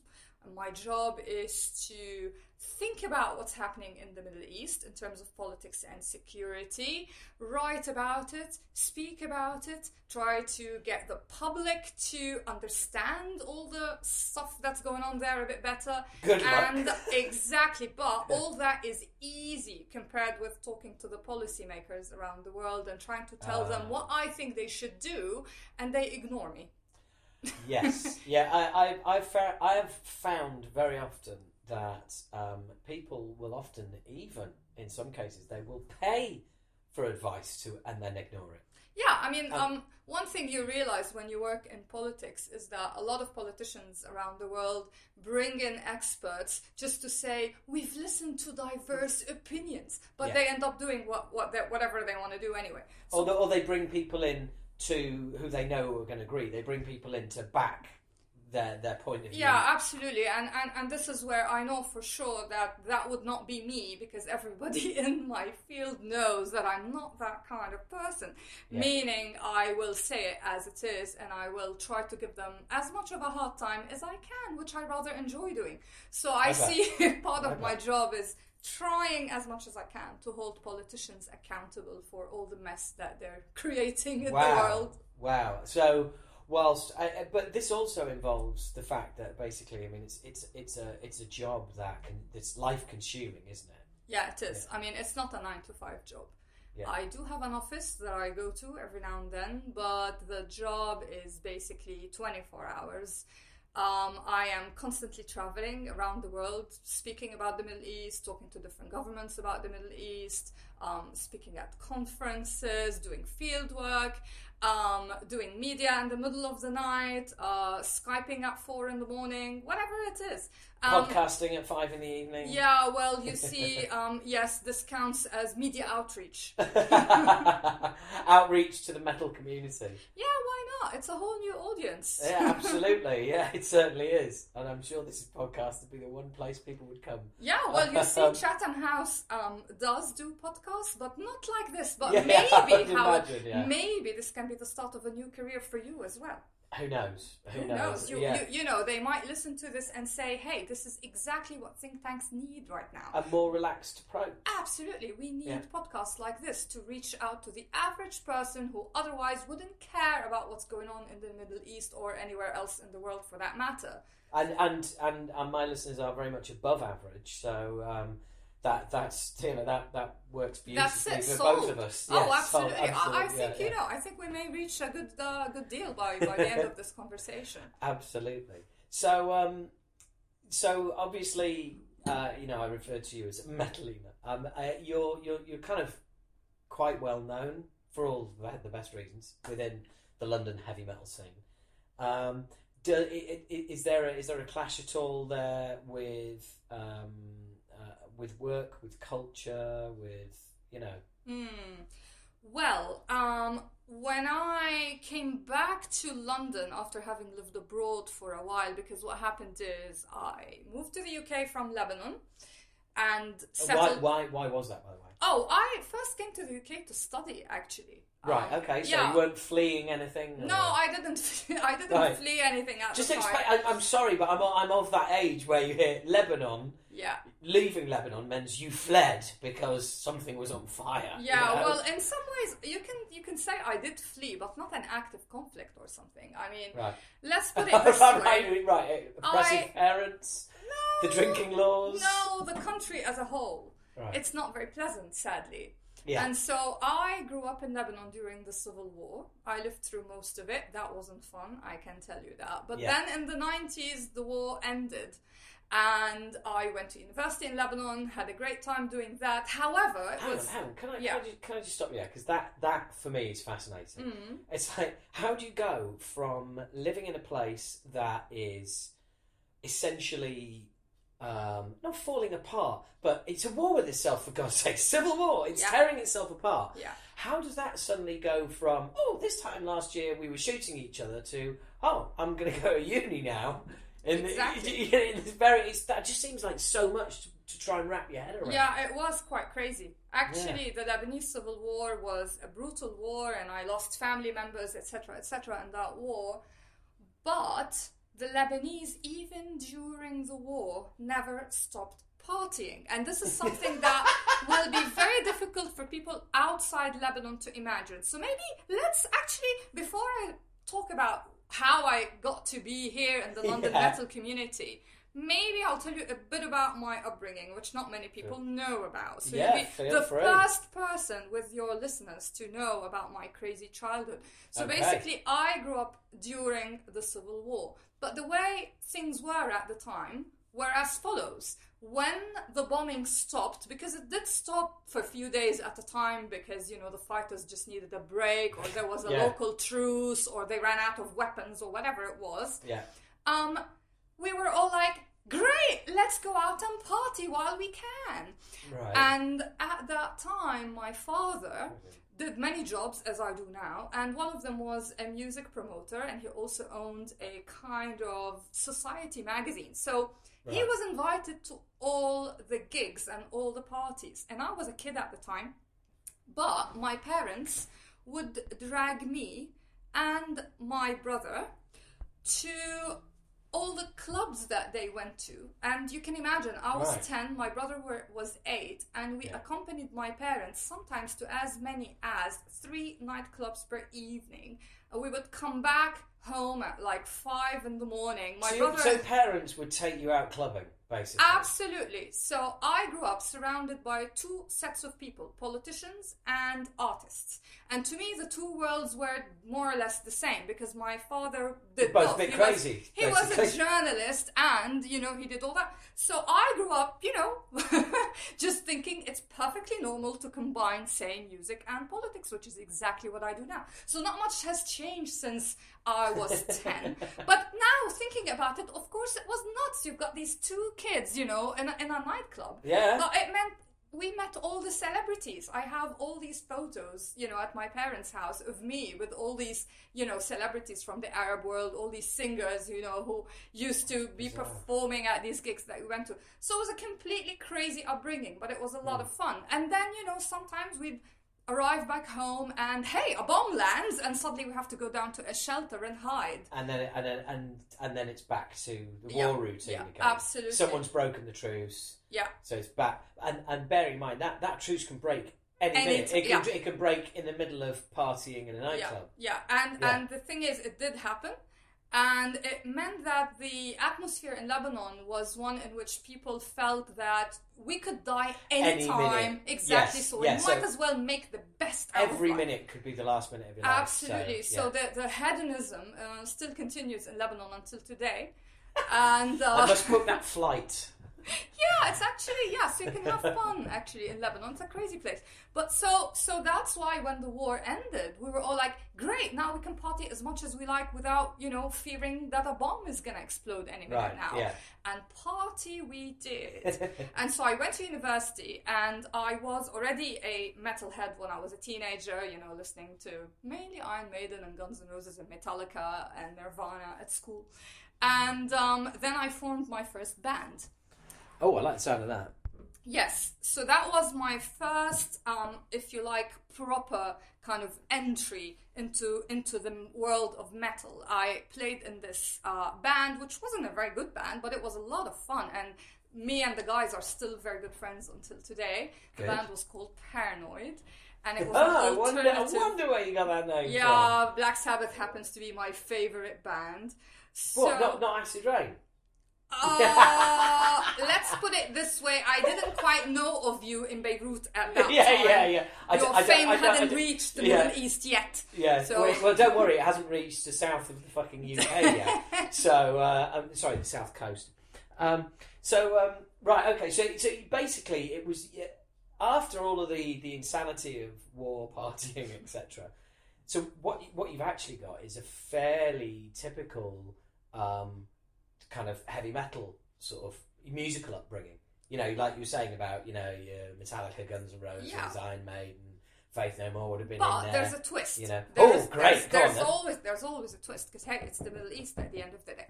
Of course. So yes, I did listen to all this stuff. However, the government didn't quite like that. And so at that time, I thought this rang a bell. Yeah, so at that time, even though there were many metalheads in the country and people like me were forming bands practically every day. I mean, there were bands mushrooming all over the place. Yeah. And it was a great time. Yeah. The government didn't quite like it because it basically said that metal musicians and fans are all Satan worshippers and they form a threat to society. So we had a series of witch hunts in Lebanon in which metalheads would be harassed or arrested.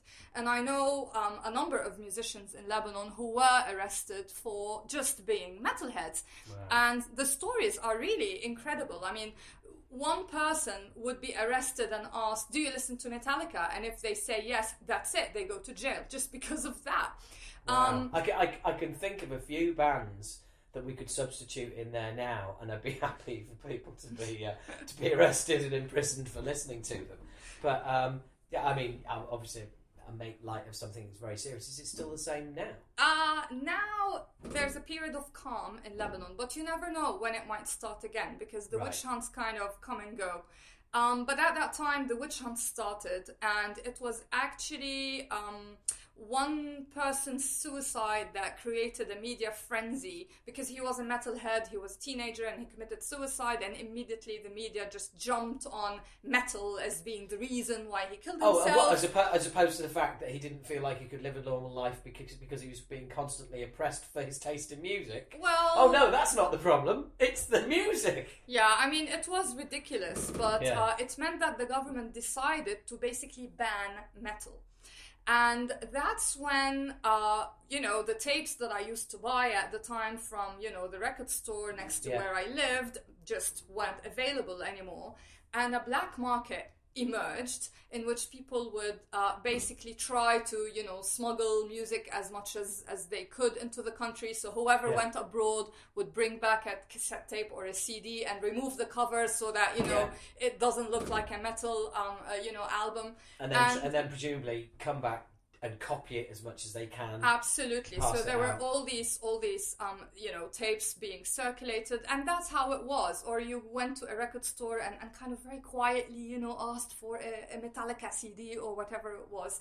So that's what happened. So that was a tape trading network purely out of necessity, because of course the tape trading network in the rest of the world had moved on by this point. It's like, tapes are gone, and the tape trading network disappeared. But there's one, live and well in Lebanon. But you're not trading demos; you're trading copies of albums that everyone else around the world can buy. Yeah, exactly. Simply because you had no choice. So I had my band at that time, and we were able to perform, but in the shadow of this stupidity, really.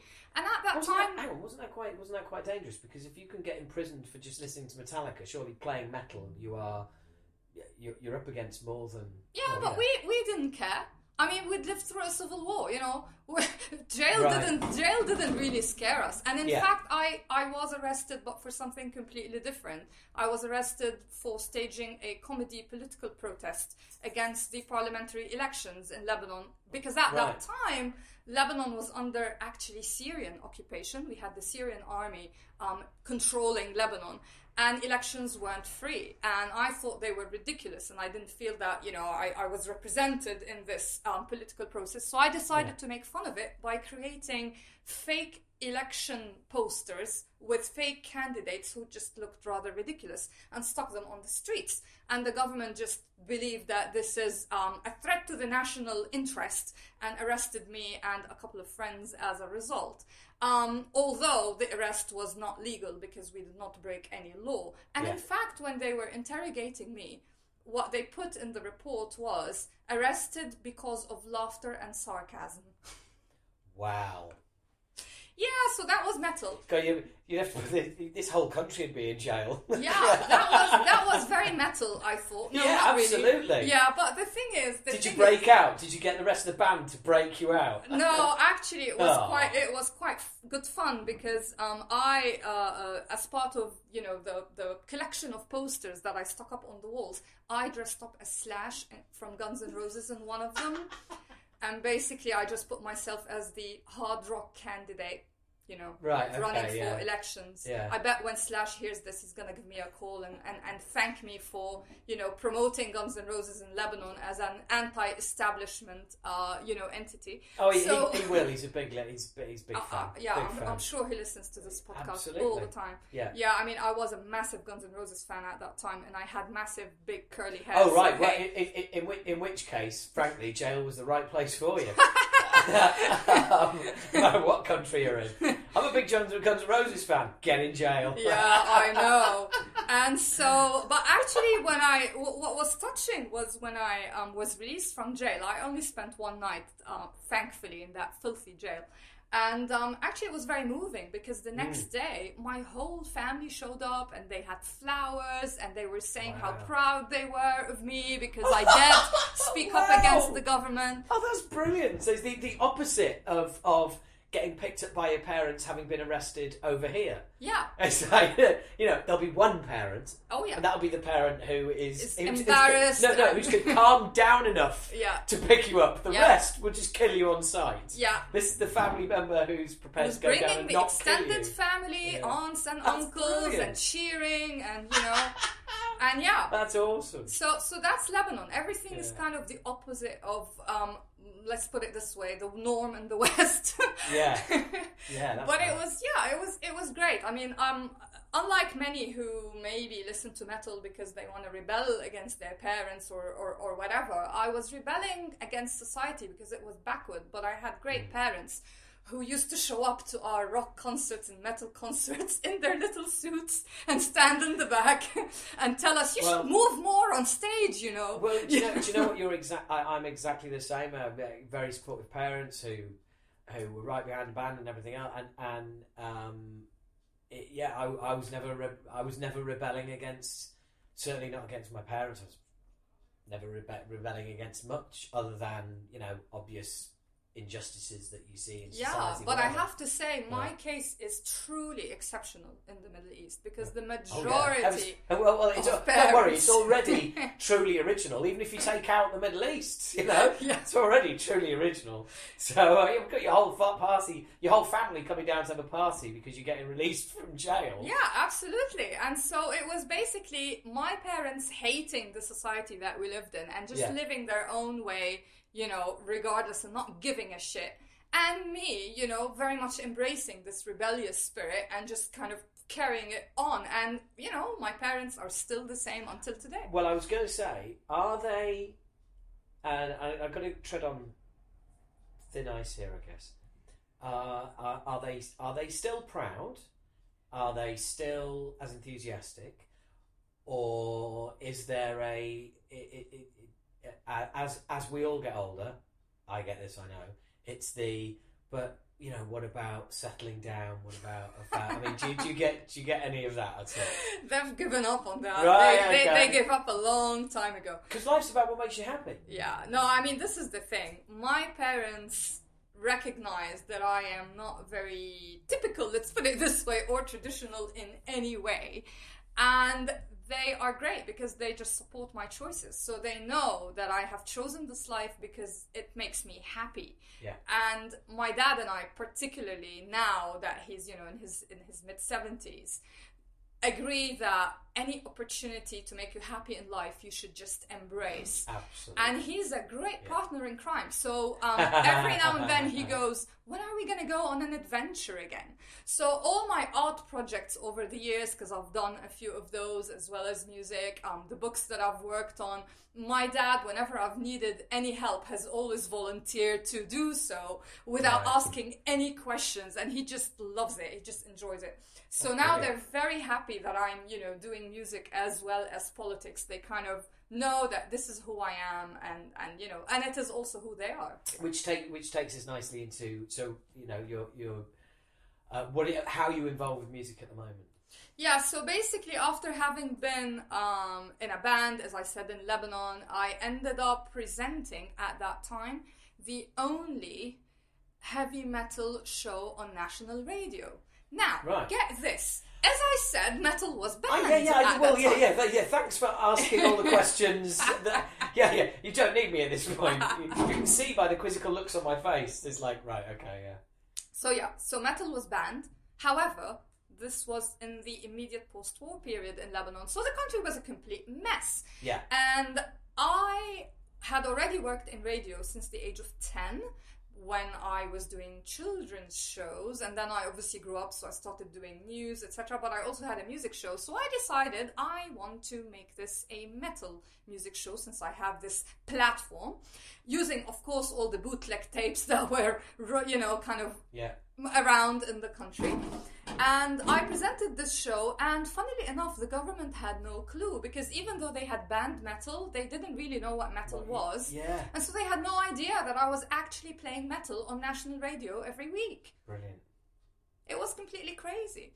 And so because I had a finite quantity of tapes that I owned that I could play, I did one thing which is now known as crowdsourcing, but at that time it wasn't known as anything, which is to ask my listeners to come to the studio, bringing in any tapes that they had so that we could play them on the show. And that's what happened. So the show became a hangout for people who would come and just bring me all kinds of tapes.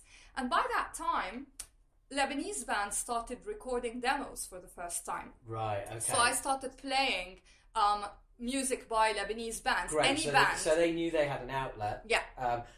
One question: Did you ever have an incident where you were playing a band and you didn't know who they were, or that you played? I'm just thinking from that from all of that bootlegging. Yeah. Sometimes you think it's it happened in the tape trading back in the day. Yeah. The title of the album becomes the title of the band after how X amount of copies. Did you ever get anything like that going on? Well, not me, but guess who did that? The government. So what happened at that time is that I was really curious to know what was actually banned and what wasn't. So I went to the entity that controls censorship in Lebanon, which is called the General Security Bureau. And I said to them, I own a music store. Of course, I was lying about that. But anyway, I wanted a reason to be there. And I said, I want to know what to sell, what's legal and what's not. And they said, we can't give you the list. And I said, what do I do then? And they said, we can show you the list, but you can't copy it.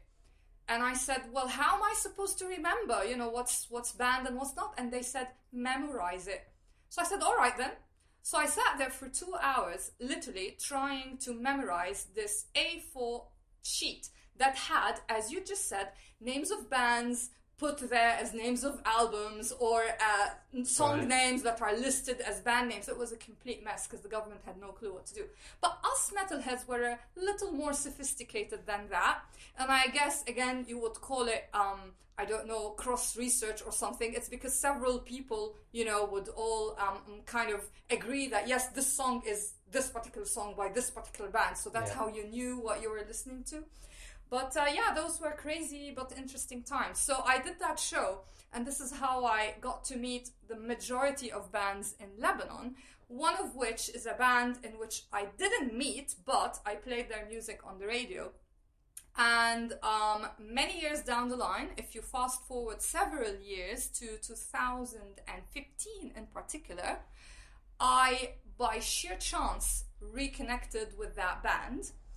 And I couldn't believe that they still existed 20 years later. Yeah. And this is how I ended up back in the metal business, basically working with them, because it was such a historic moment, for me to find out that from the tens of bands that had existed in Lebanon at that time, this one band was the last one standing. And it was very moving for me. And I decided to help them out. What was the name of the band? This band is called Blackium. And they still exist until now, 22 years. And I ended up managing them. Now, what happened at that time is when we met for the first time face-to-face, even though, as I said, I played their music on the radio almost 20 years before. And they said, would you manage us, because now you live in the West, and you're at festivals all the time, and you understand all this stuff, plus you work in politics, and you kind of have this high level position in which you run big programs and departments. And I said, "Are you kidding me?" Yeah. But I said, "Let's actually do this," and I did it. And then I ended up working with them for around a year and a half. I quit managing Blackium in April of this year. But it was through Blackium that I got to meet everybody in the metal scene in London, because I was just talking to people and saying, by the way, there is a metal scene in this tiny country called Lebanon, and I happen to be working with one of the bands there. And I must say, the metal scene in London has been incredibly welcoming. Yeah. I mean, for someone to just be embraced so openly was really quite moving for me. Yeah, I think it's funny because I think you've a kind of parallel to that is, I think we've all done it within the metal community, where you discover a band that nobody else has, and and you set out to tell your friends about this band, and then you see it mushroom, and everybody starts passing it around the world. And I think to a certain extent, especially the London scene, I think we collect people like that as well. Do you know what I mean? It's like, well, we've, wow, have you met Lena? Have you heard her incredible story? And what she's doing for this, and have you heard about the band, and have you heard about, and I think, because the way the metal community works now, I think especially with the internet, basically just providing you, well, there's just so much, there's too much content to ever go through. Yeah. So when you hear about a story like yours, you just think, well, how can I not know? Do you know what I mean? How can I not know about the Lebanese metal community? I feel like such an idiot, But it seems like, I mean, I knew it was illegal. I knew metal was illegal in Lebanon, and I wasn't sure if it still was or anything like that. But I can honestly say, and I think anyone listening to this, that's about as far as they could. That's about as much as they could tell you. About any of it. Yeah, absolutely. I mean, how did they even manage to keep going all those years? Well, still are. Well, with difficulty. I mean, they and the rest of the bands in Lebanon, they're all in the same boat, really, which is, it's not just about the government every now and then arresting people. It's also the fact that there are no studios that specialize in metal music. So if you want to record something, it ends up sounding shit, which means that bands find it a lot more difficult to compete internationally with, say, European bands, just because, because of no resources, their sound will sound terrible. Well, surely you've got to leave. I mean, if you're going to be a successful Lebanese metal band, you're going to leave. Yes, step one, leave Lebanon. Yeah, absolutely. And actually, this is what a lot of bands either aim to do or have done. So one of the bands that I now am working with, called Chaotion, they left Lebanon. The two key members of the band, who are basically the band, who bring in other musicians to work with them every now and then, they left the country. I mean, they were arrested for being metalheads and thrown in jail for 4 days, and asked all kinds of ridiculous questions. One of them was not the question, but the mode in which it was asked, as they tell me the story. Apparently, the policeman who had arrested them started speaking in an Egyptian dialect whenever they addressed them, because they thought that the guys from Chaotion were Satan worshippers, and that if they spoke to them in the Lebanese dialect, they would find out where the policeman came from and put a spell on their souls. Oh, God. Backwards does not cover it, does it? So really? I mean, you can't blame people for wanting to leave. So going back to a question you asked me earlier, which is why did I flee something? Well, I fled, lack of opportunity. Absolutely, and this ridiculous backward environment that puts a limit on your ambition and what you can achieve in life. Yeah, and that's right across the board. I mean, that just sounds wow. So how long? I mean, you said that you've been so you've been a Brit, or you've been a Brit for 10 years. Yeah. Right. Okay. How did that? I mean, how did you end up sort of landing in the UK? Was that just? Well, I originally came to study. Sorry, yeah, you did say you studied. But I never thought I would settle in the UK. I just thought, well, I'll come to do a PhD and see what happens. And where was the PhD? Leicester University. Leicester. Yeah. Right, okay. Yeah. And what in? Political communication. Aha, ideal. Yeah. And how was Leicester? Did you enjoy Leicester? At that time, Leicester was rather awful. Yeah. I actually hated living there. A rather sad place it would have been. It was, yeah. But hey, I kind of had to do what I had to do, and I just couldn't wait to finish the PhD, move to London. So as soon as I finished, in fact, even before I finished, I just moved to London. And the rest is history. I love London. London is home now. Yeah. Yeah. And so now, it's kind of the welcome I've been met with by the metal community in London has just been, an additional lovely thing, about this place. I absolutely adore being in London. Having said that, I did leave the UK for a number of years because after moving to London, I worked as a university lecturer for a number of years. Then I got really bored with academia and I decided to work in politics. And I ended up moving to California, where I worked at Stanford University at a think tank on campus. So it was an academic institution, but I didn't have an academic job. It was a policy job. Yeah. And that was great, except that it was very remote.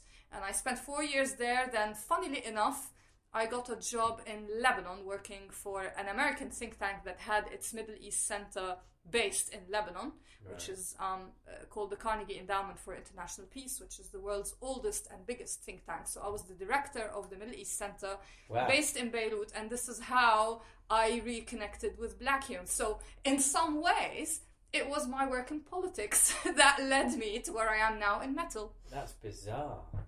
Yeah, there are, life is interesting in how it takes you places through the strangest routes possible. So after spending 2 years living in Beirut again, after having basically fled in the 90s, I just couldn't wait to leave and come back to London. And then I did, and got this job at Chatham House, which is just brilliant. And everybody at Chatham House, where I work now, thinks it's absolutely hilarious that I manage metal bands and hang out, at metal festivals in my so-called spare time. Yeah. Yeah. So how many bands are you managing at the moment? Well, at the moment I'm working with 2 bands. One is the one I mentioned, which is called Chaotion, which is originally Lebanese, but now, it's an expat band. And it's a death metal band. And they are absolutely great. They have a new album that will be released at some point soon. And the 2 people who have collaborated with them on the album are the drummer from Marduk and the bassist from Obscura. Right. And it's really powerful. And the second one is not a band, it is an international extreme metal supergroup project called Nader Sadek, after the name of the artist who puts it together. And the way it works is people from very well-known, mainly death metal and extreme metal bands get together and perform live shows, but the lineup changes with every set of shows. And Nader Sadek is the person who decides who plays with whom. So he has managed to bring in this project basically a who's who of extreme metal musicians. I mean, you name it. Musicians from Mayhem, from Marduk, from Sono, from Obscura, from Death, from, I could go on, Sepultura. The lineup changes all the time. And the cool thing is that Nader Sadek himself is Egyptian and based in Cairo. So I quite like that this international project that's bringing in all these musicians from very famous bands around the world is run by a guy in the Middle East. I think this is just great. Yeah, it's got your fingerprints all over it. Well, I can only imagine. I only just recently started working with Nader on the project, and I am so looking forward to what we can do together. I think, the ingredients are all very, very exciting. So you, when you say manage, are you working on the live side? Are you working on the recording side? Do they have deals, distribution? Basically manage is everything but the music. And so the musicians just deal with the creative side of things, and I deal with the business side of things. So everything from PR campaigns to festival applications to networking on behalf of the bands in the industry. I mean, a key thing for me is to keep in touch with the scene in the Middle East, even if the musicians themselves have decamped outside the Middle East, like what happened with the guys from Kyotion. Still, their music is very much, I mean, in Kyotion's case, the music is very political and very much engaged with all the crap happening in the region at the moment. And Nader Sadek himself is in a constant battle in Egypt, you know, battling censorship and ignorance as a metal musician.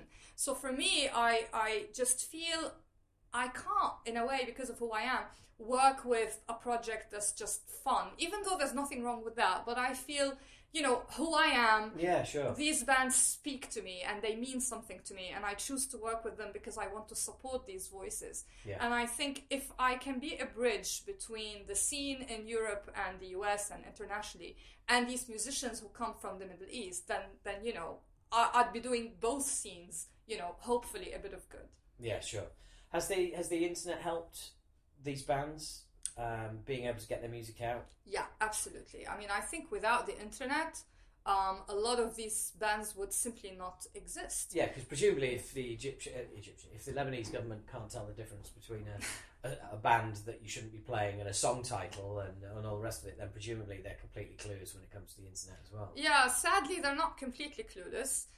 Because at the moment they have set up a bureau for cybercrime that they basically use to crack down on freedom of expression online, and they have arrested some musicians based on Facebook posts. Brilliant. So not credit card fraud, not grooming. Nope. Let's concentrate on musicians. Yeah, who may or may not have insulted the government in a Facebook post or a tweet.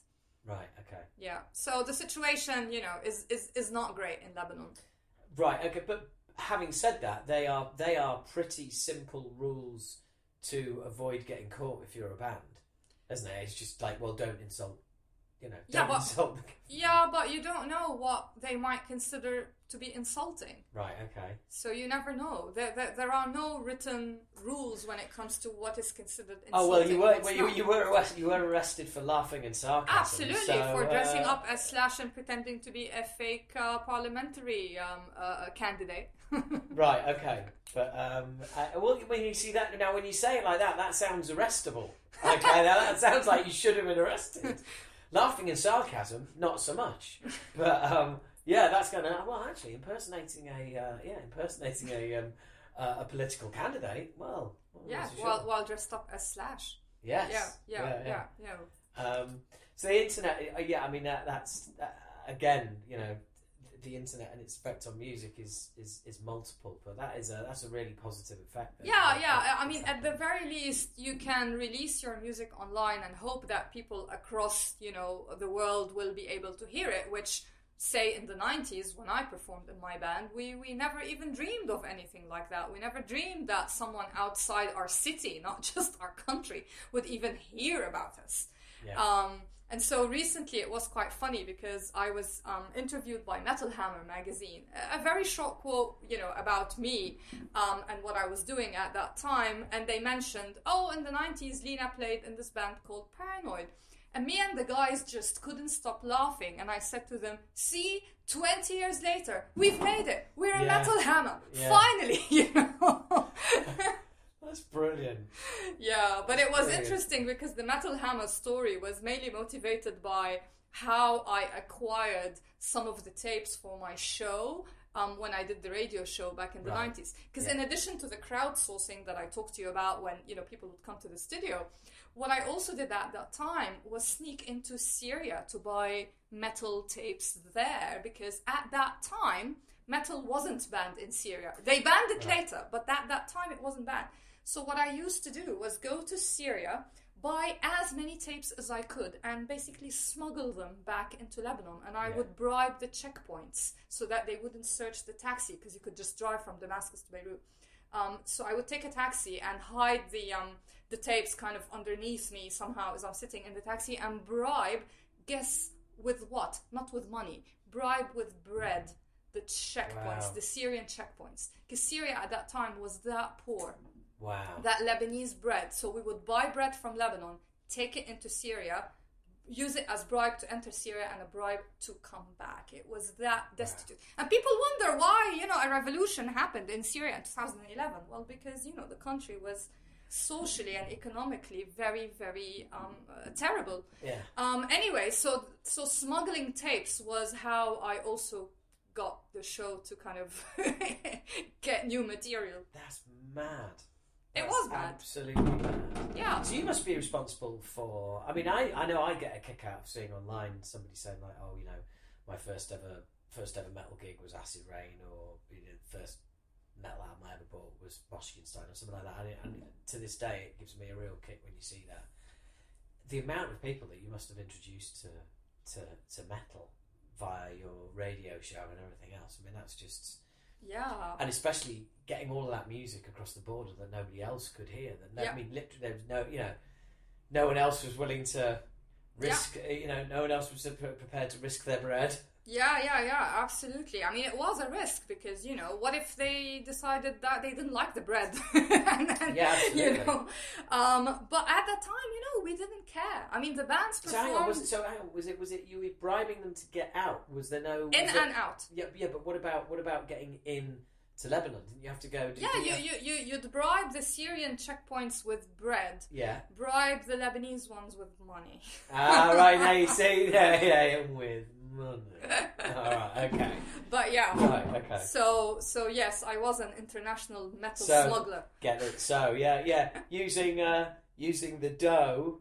And Literally using the and dough. metaphorically. Yeah. Thank you got that way before me. That's amazing. That's absolutely brilliant. So you started when? I mean, you said the way the London metal scene's welcomed you and everything. How's that come about? Was that within the last sort of couple of years? Longer than that? Did it start with when you became a band manager, as it were? Yeah, well, I started working with Blackheim when I was still living in Lebanon, and then I left Lebanon to come back to London, and Right. I came back to London in the autumn of 2015. Oh, And right, okay. So as soon as I came... As it's now known, Yeah. the Acid Rain time of 2015. see, it was meant Okay, to be. yeah, It absolutely. was meant to be. Yeah, It was the we- golden time. That for- golden for era. comebacks. That's what. Yeah, Yeah. absolutely. Yeah. Absolutely. Yours and mine. Totally. So our stars aligned. Absolutely. Yeah. Absolutely, Without a doubt. and the rest is history. Yeah, So the yeah, planets aligned. that's when I came back, and as I said, it was a case of talking to everybody who cared to listen or even didn't care to listen, Yeah. and saying, there's this band, there's a scene, Lebanon, blah blah blah, and luckily most people were interested, and people started introducing me to more and more people, which is lovely. I like this paying it forward Yeah. kind of atmosphere, which sadly doesn't exist in Lebanon or in many places in the Middle East. Sadly, it seems to me that the smaller the metal scene, the bigger the jealousy and the rivalry. Yeah, but that's true of anywhere. That's true of the UK. You go to a small town and you see a lot of small town attitudes and a lot of people. A lot. Basically, you do a gig and you just see all the local musicians stood at the back, with their arms folded, watch, and just not getting it. I mean, you get that. You do get that. I always think it's the smaller the scene, the more parochial it is. Yeah, absolutely. And it's a shame because in the Middle East, this is also what's preventing the scene there from growing. People don't recognize that it's in their interest to collaborate and cooperate and work together. We're the biggest band in our town. You're the biggest band in your town. Why don't you come and play our town and we'll support you, despite the fact, or you support us because we're huge here. Yeah. And then we'll go to your town and we'll support you because you're huge there. And it's how we're all going to work together. Yeah, so as I said, I personally try not to be involved in this kind of petty politics. I am always happy to support bands, even if I don't manage them. So, for example, right now there's a band in Lebanon that I went to a festival with recently in Latvia. They're called Chimera. They're one of the most professional bands in Lebanon. They're a really, really good band. And How's Chimera spelled? Because they're going to have some problems there. Oh yeah, that's true. It's Chimera. Maera. Right. Okay. Yeah, I know. And they're wonderful guys, and you know, they're just doing very well. They've come back after a period of inaction, and they deserve a lot of support. And so I'm happy to support them because I can see they're serious, they're professional, their music is good. I saw them perform live in Latvia; they did a great job. And so there's a lot of talent in Lebanon and elsewhere in the Middle East that people just don't know enough about outside.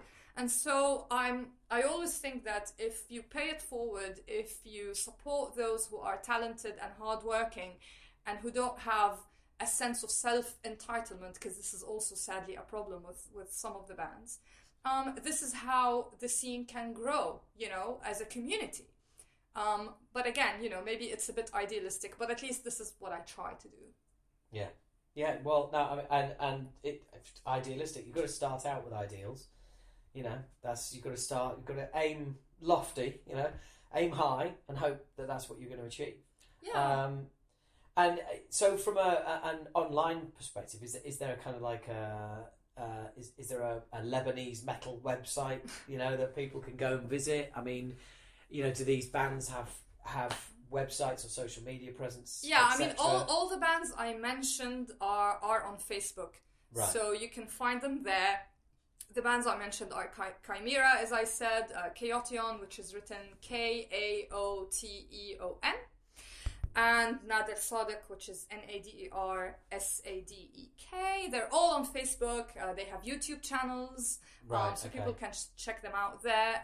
In terms of metal blogs, etc., there's a great one, but it's in Arabic, called Metal is My Addiction, and in English there is a very nice one called labmetal.com. Right. And some others. So, you know, people try, but they're not as active as the ones you'd get, you know, in the West. Yeah.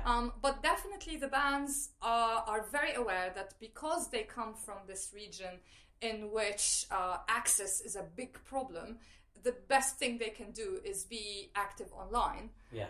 And they're trying to use that as a first step in order to get festival bookings in Europe and elsewhere. Right. Okay. So basically, that is kind of step one. Yeah. Is getting a kind of online footprint and then getting out of Lebanon. Yeah. Into as many festivals as possible. Yeah, absolutely. I mean, not everybody wants to live outside Lebanon, but they certainly want to perform outside Lebanon. They want to be with their peers. They want to be with all these bands that they look up to or that they like and have the same experience that, you know, all of us take for granted here in London, for example.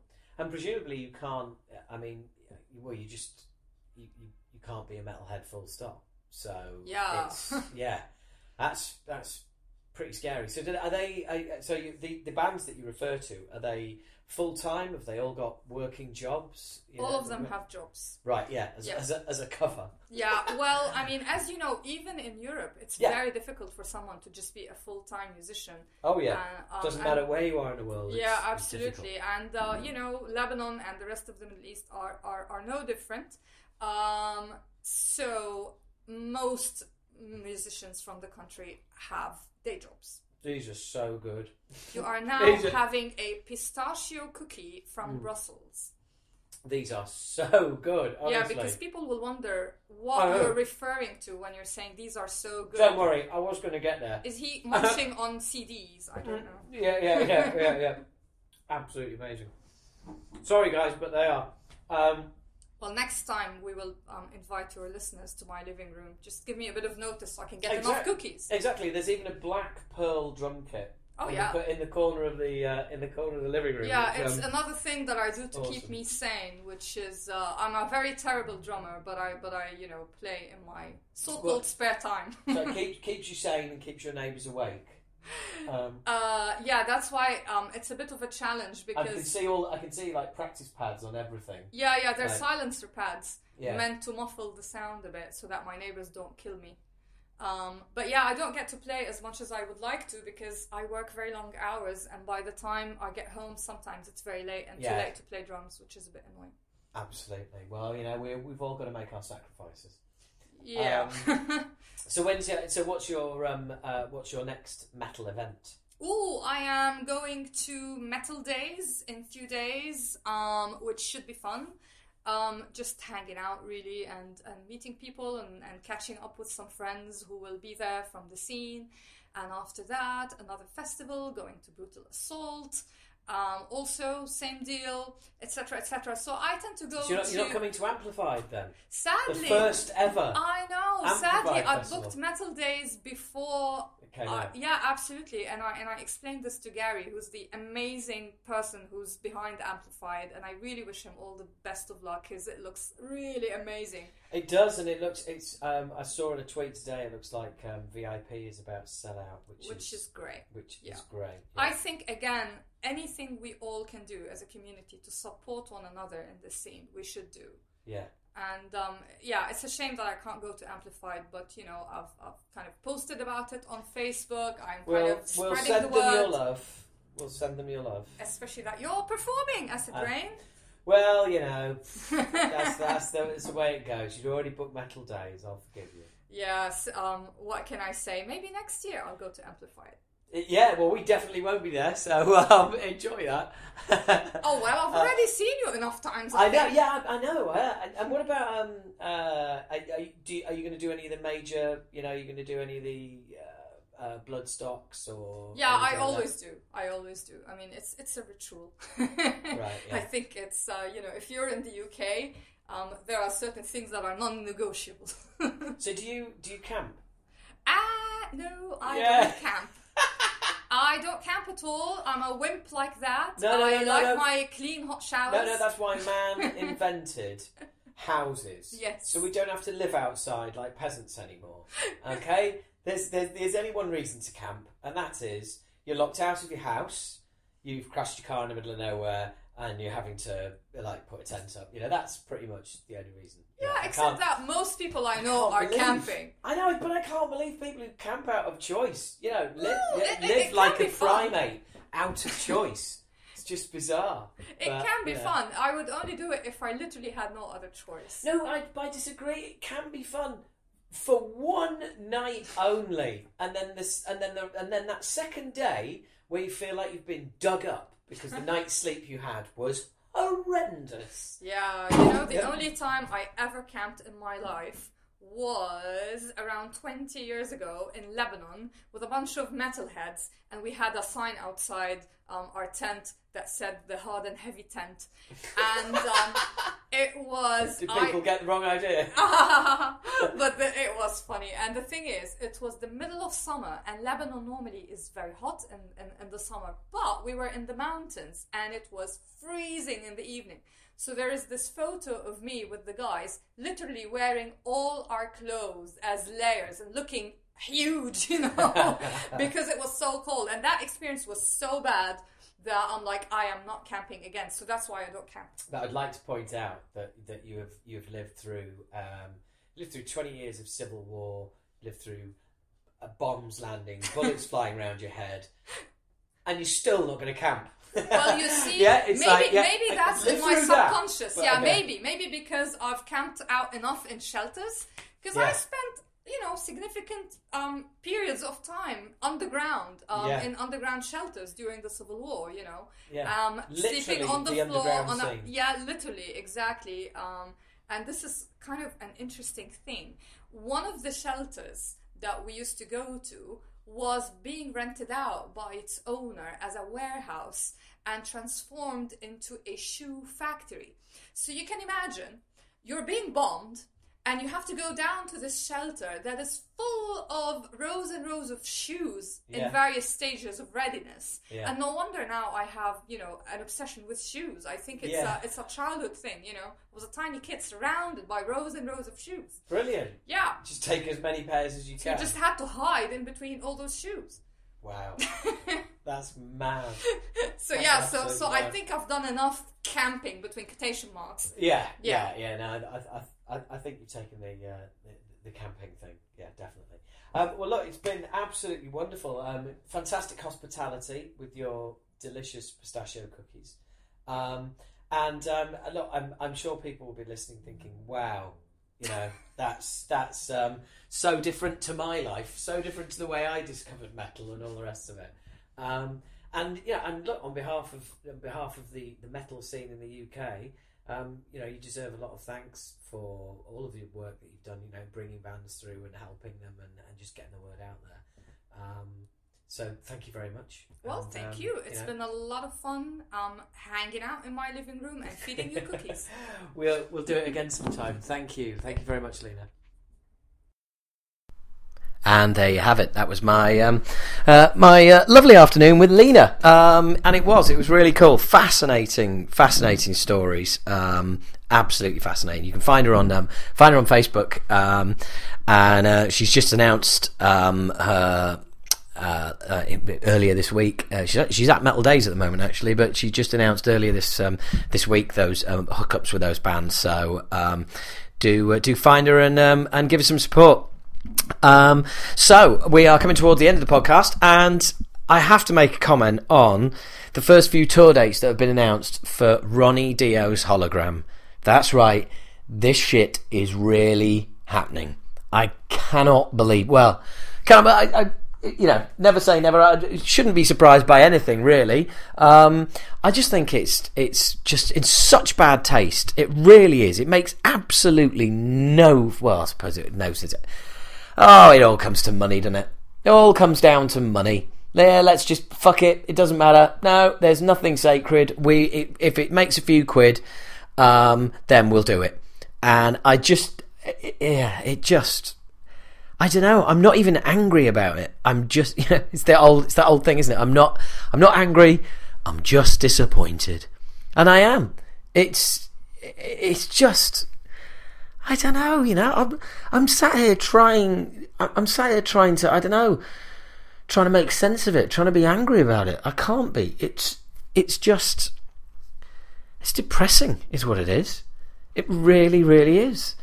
Who thinks that's a good idea? It just beggars belief. And people are going to buy tickets and they're going to go and watch it, and I just think, well, I don't know, it's not up to me, is it? It's not up to me to, yes, it should be banned, it shouldn't be allowed. I guess, it's like everything else. I just think it's a horrible, horrible idea. And it's kind of like the, I don't know, it's kind of like I just hope this isn't going to be the first in a long list. I just hope that we're not going to see this and go like, right, okay, now we're going to have, Elvis. Well, I couldn't give a shit about that, but about Elvis. But yeah, we'll have fucking Soundgarden touring with Chris Cornell, Linkin Park touring with Chester Bennington. Too soon? Too soon, is it?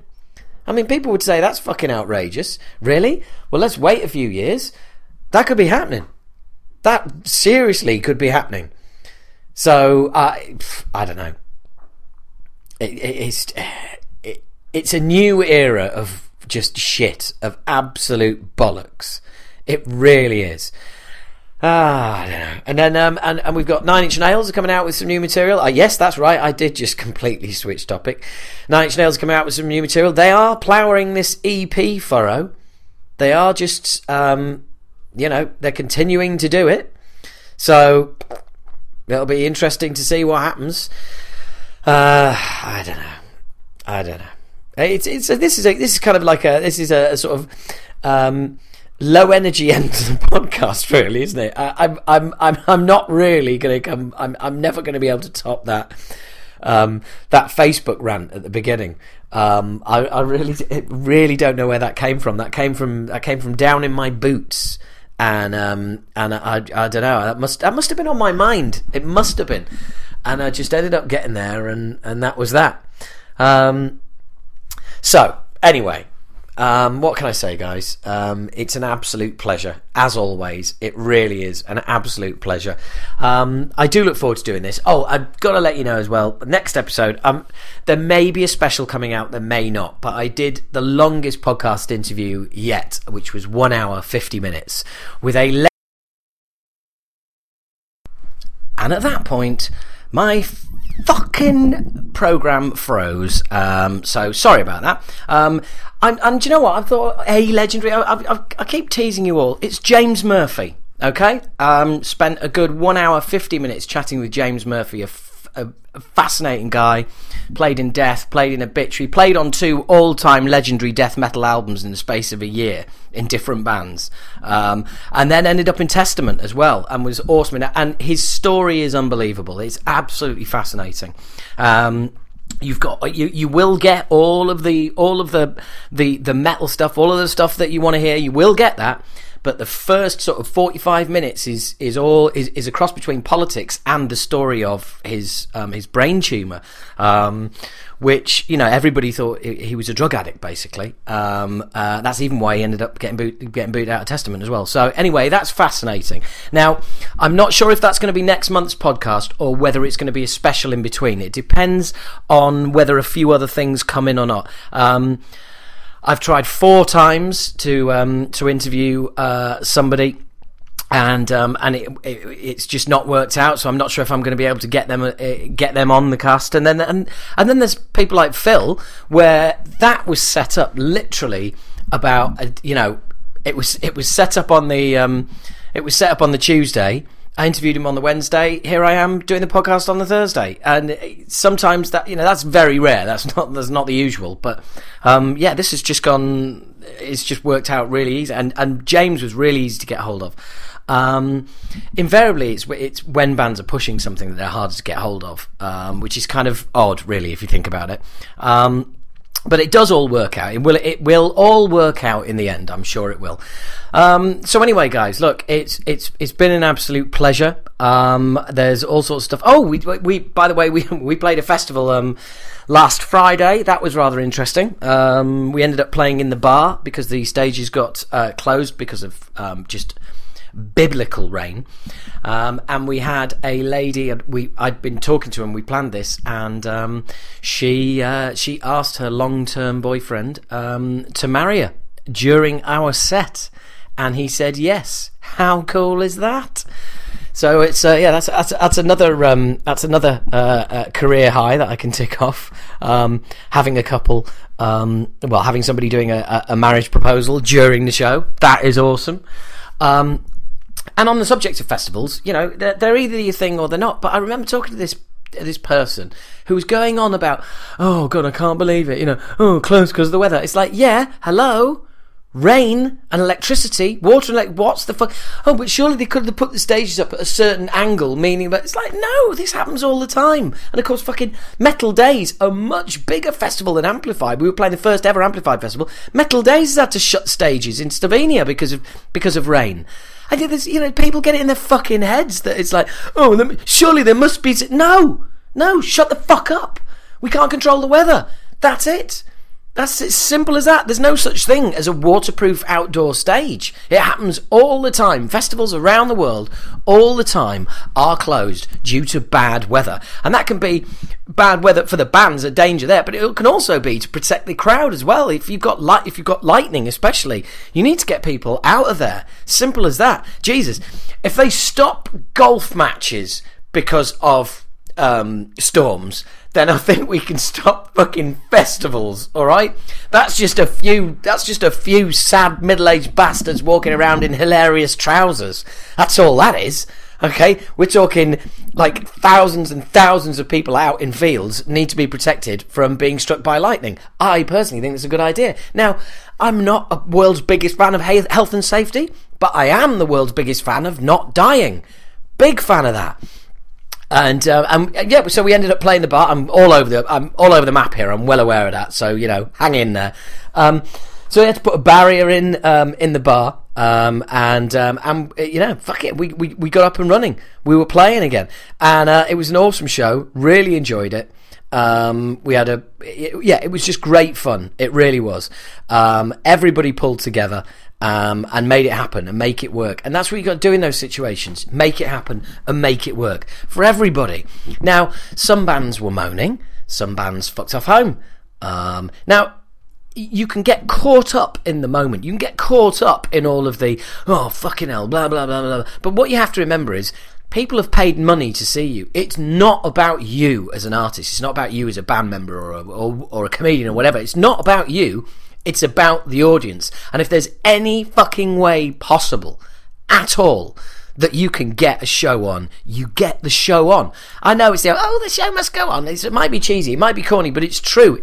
Okay, there's exceptions to every rule. I will not do comedy to less than 20 people, because comedy doesn't work to that many people. Yeah, if you think about it, you can watch the funniest film in the world, but if you're watching it on your own, you don't laugh. You don't. Or it just doesn't happen. Comedy is a gang sport, all right? And you need laughter. And the smaller amount of people there are there, the less likely people are to laugh, because they don't want to draw attention to themselves, because if they laugh and nobody else laughs, they'll draw it. That's just simply how it works. Comedy is different. Music, I don't care how many people are there, I'm going out and I'm playing and I'm giving my absolute all, because however few or however many, whether you've got, 5, 50, 500, 5,000, they've paid, and it just makes no sense to deliver anything other than a full-on fucking show, a full-on experience, and that's as simple as it is. That's as simple as that. So anyway, look, there you go. That's my that's me being unusually positive, isn't it? That's normally I'm Mr. Slag everything off. Or at least that's how it seems to be. Right, look, guys, I'm going to go because I've got fucking shit to do, like find a job.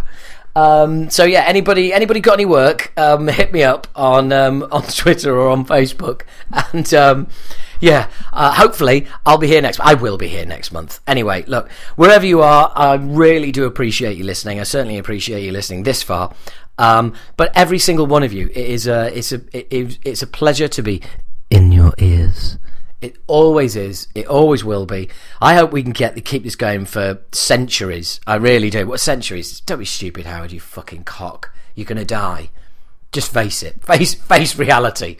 But look, I want to keep this going as long as possible. I suppose I could hand the Talking Bollocks brand over to somebody else to continue. And now I'm sounding like fucking Gene Simmons, who says that the band could keep going and with different people playing them. Honestly, it's worrying the amount of times recently that I've ended up saying something and thinking, shit, I hear those words come out of my mouth and think, no, you sound like Gene Simmons. You're a cunt. Oh dear. There you go. You had to wait all that time for a cunt bomb. See what I did there? Not C-bomb. No, not C-bomb. Cunt bomb. Anyway, I was trying to say goodbye. I was trying to thank you all, and I really do mean it. Thank you very much. Please spread the word as much as you can. Spread the word as much as you can about the podcast.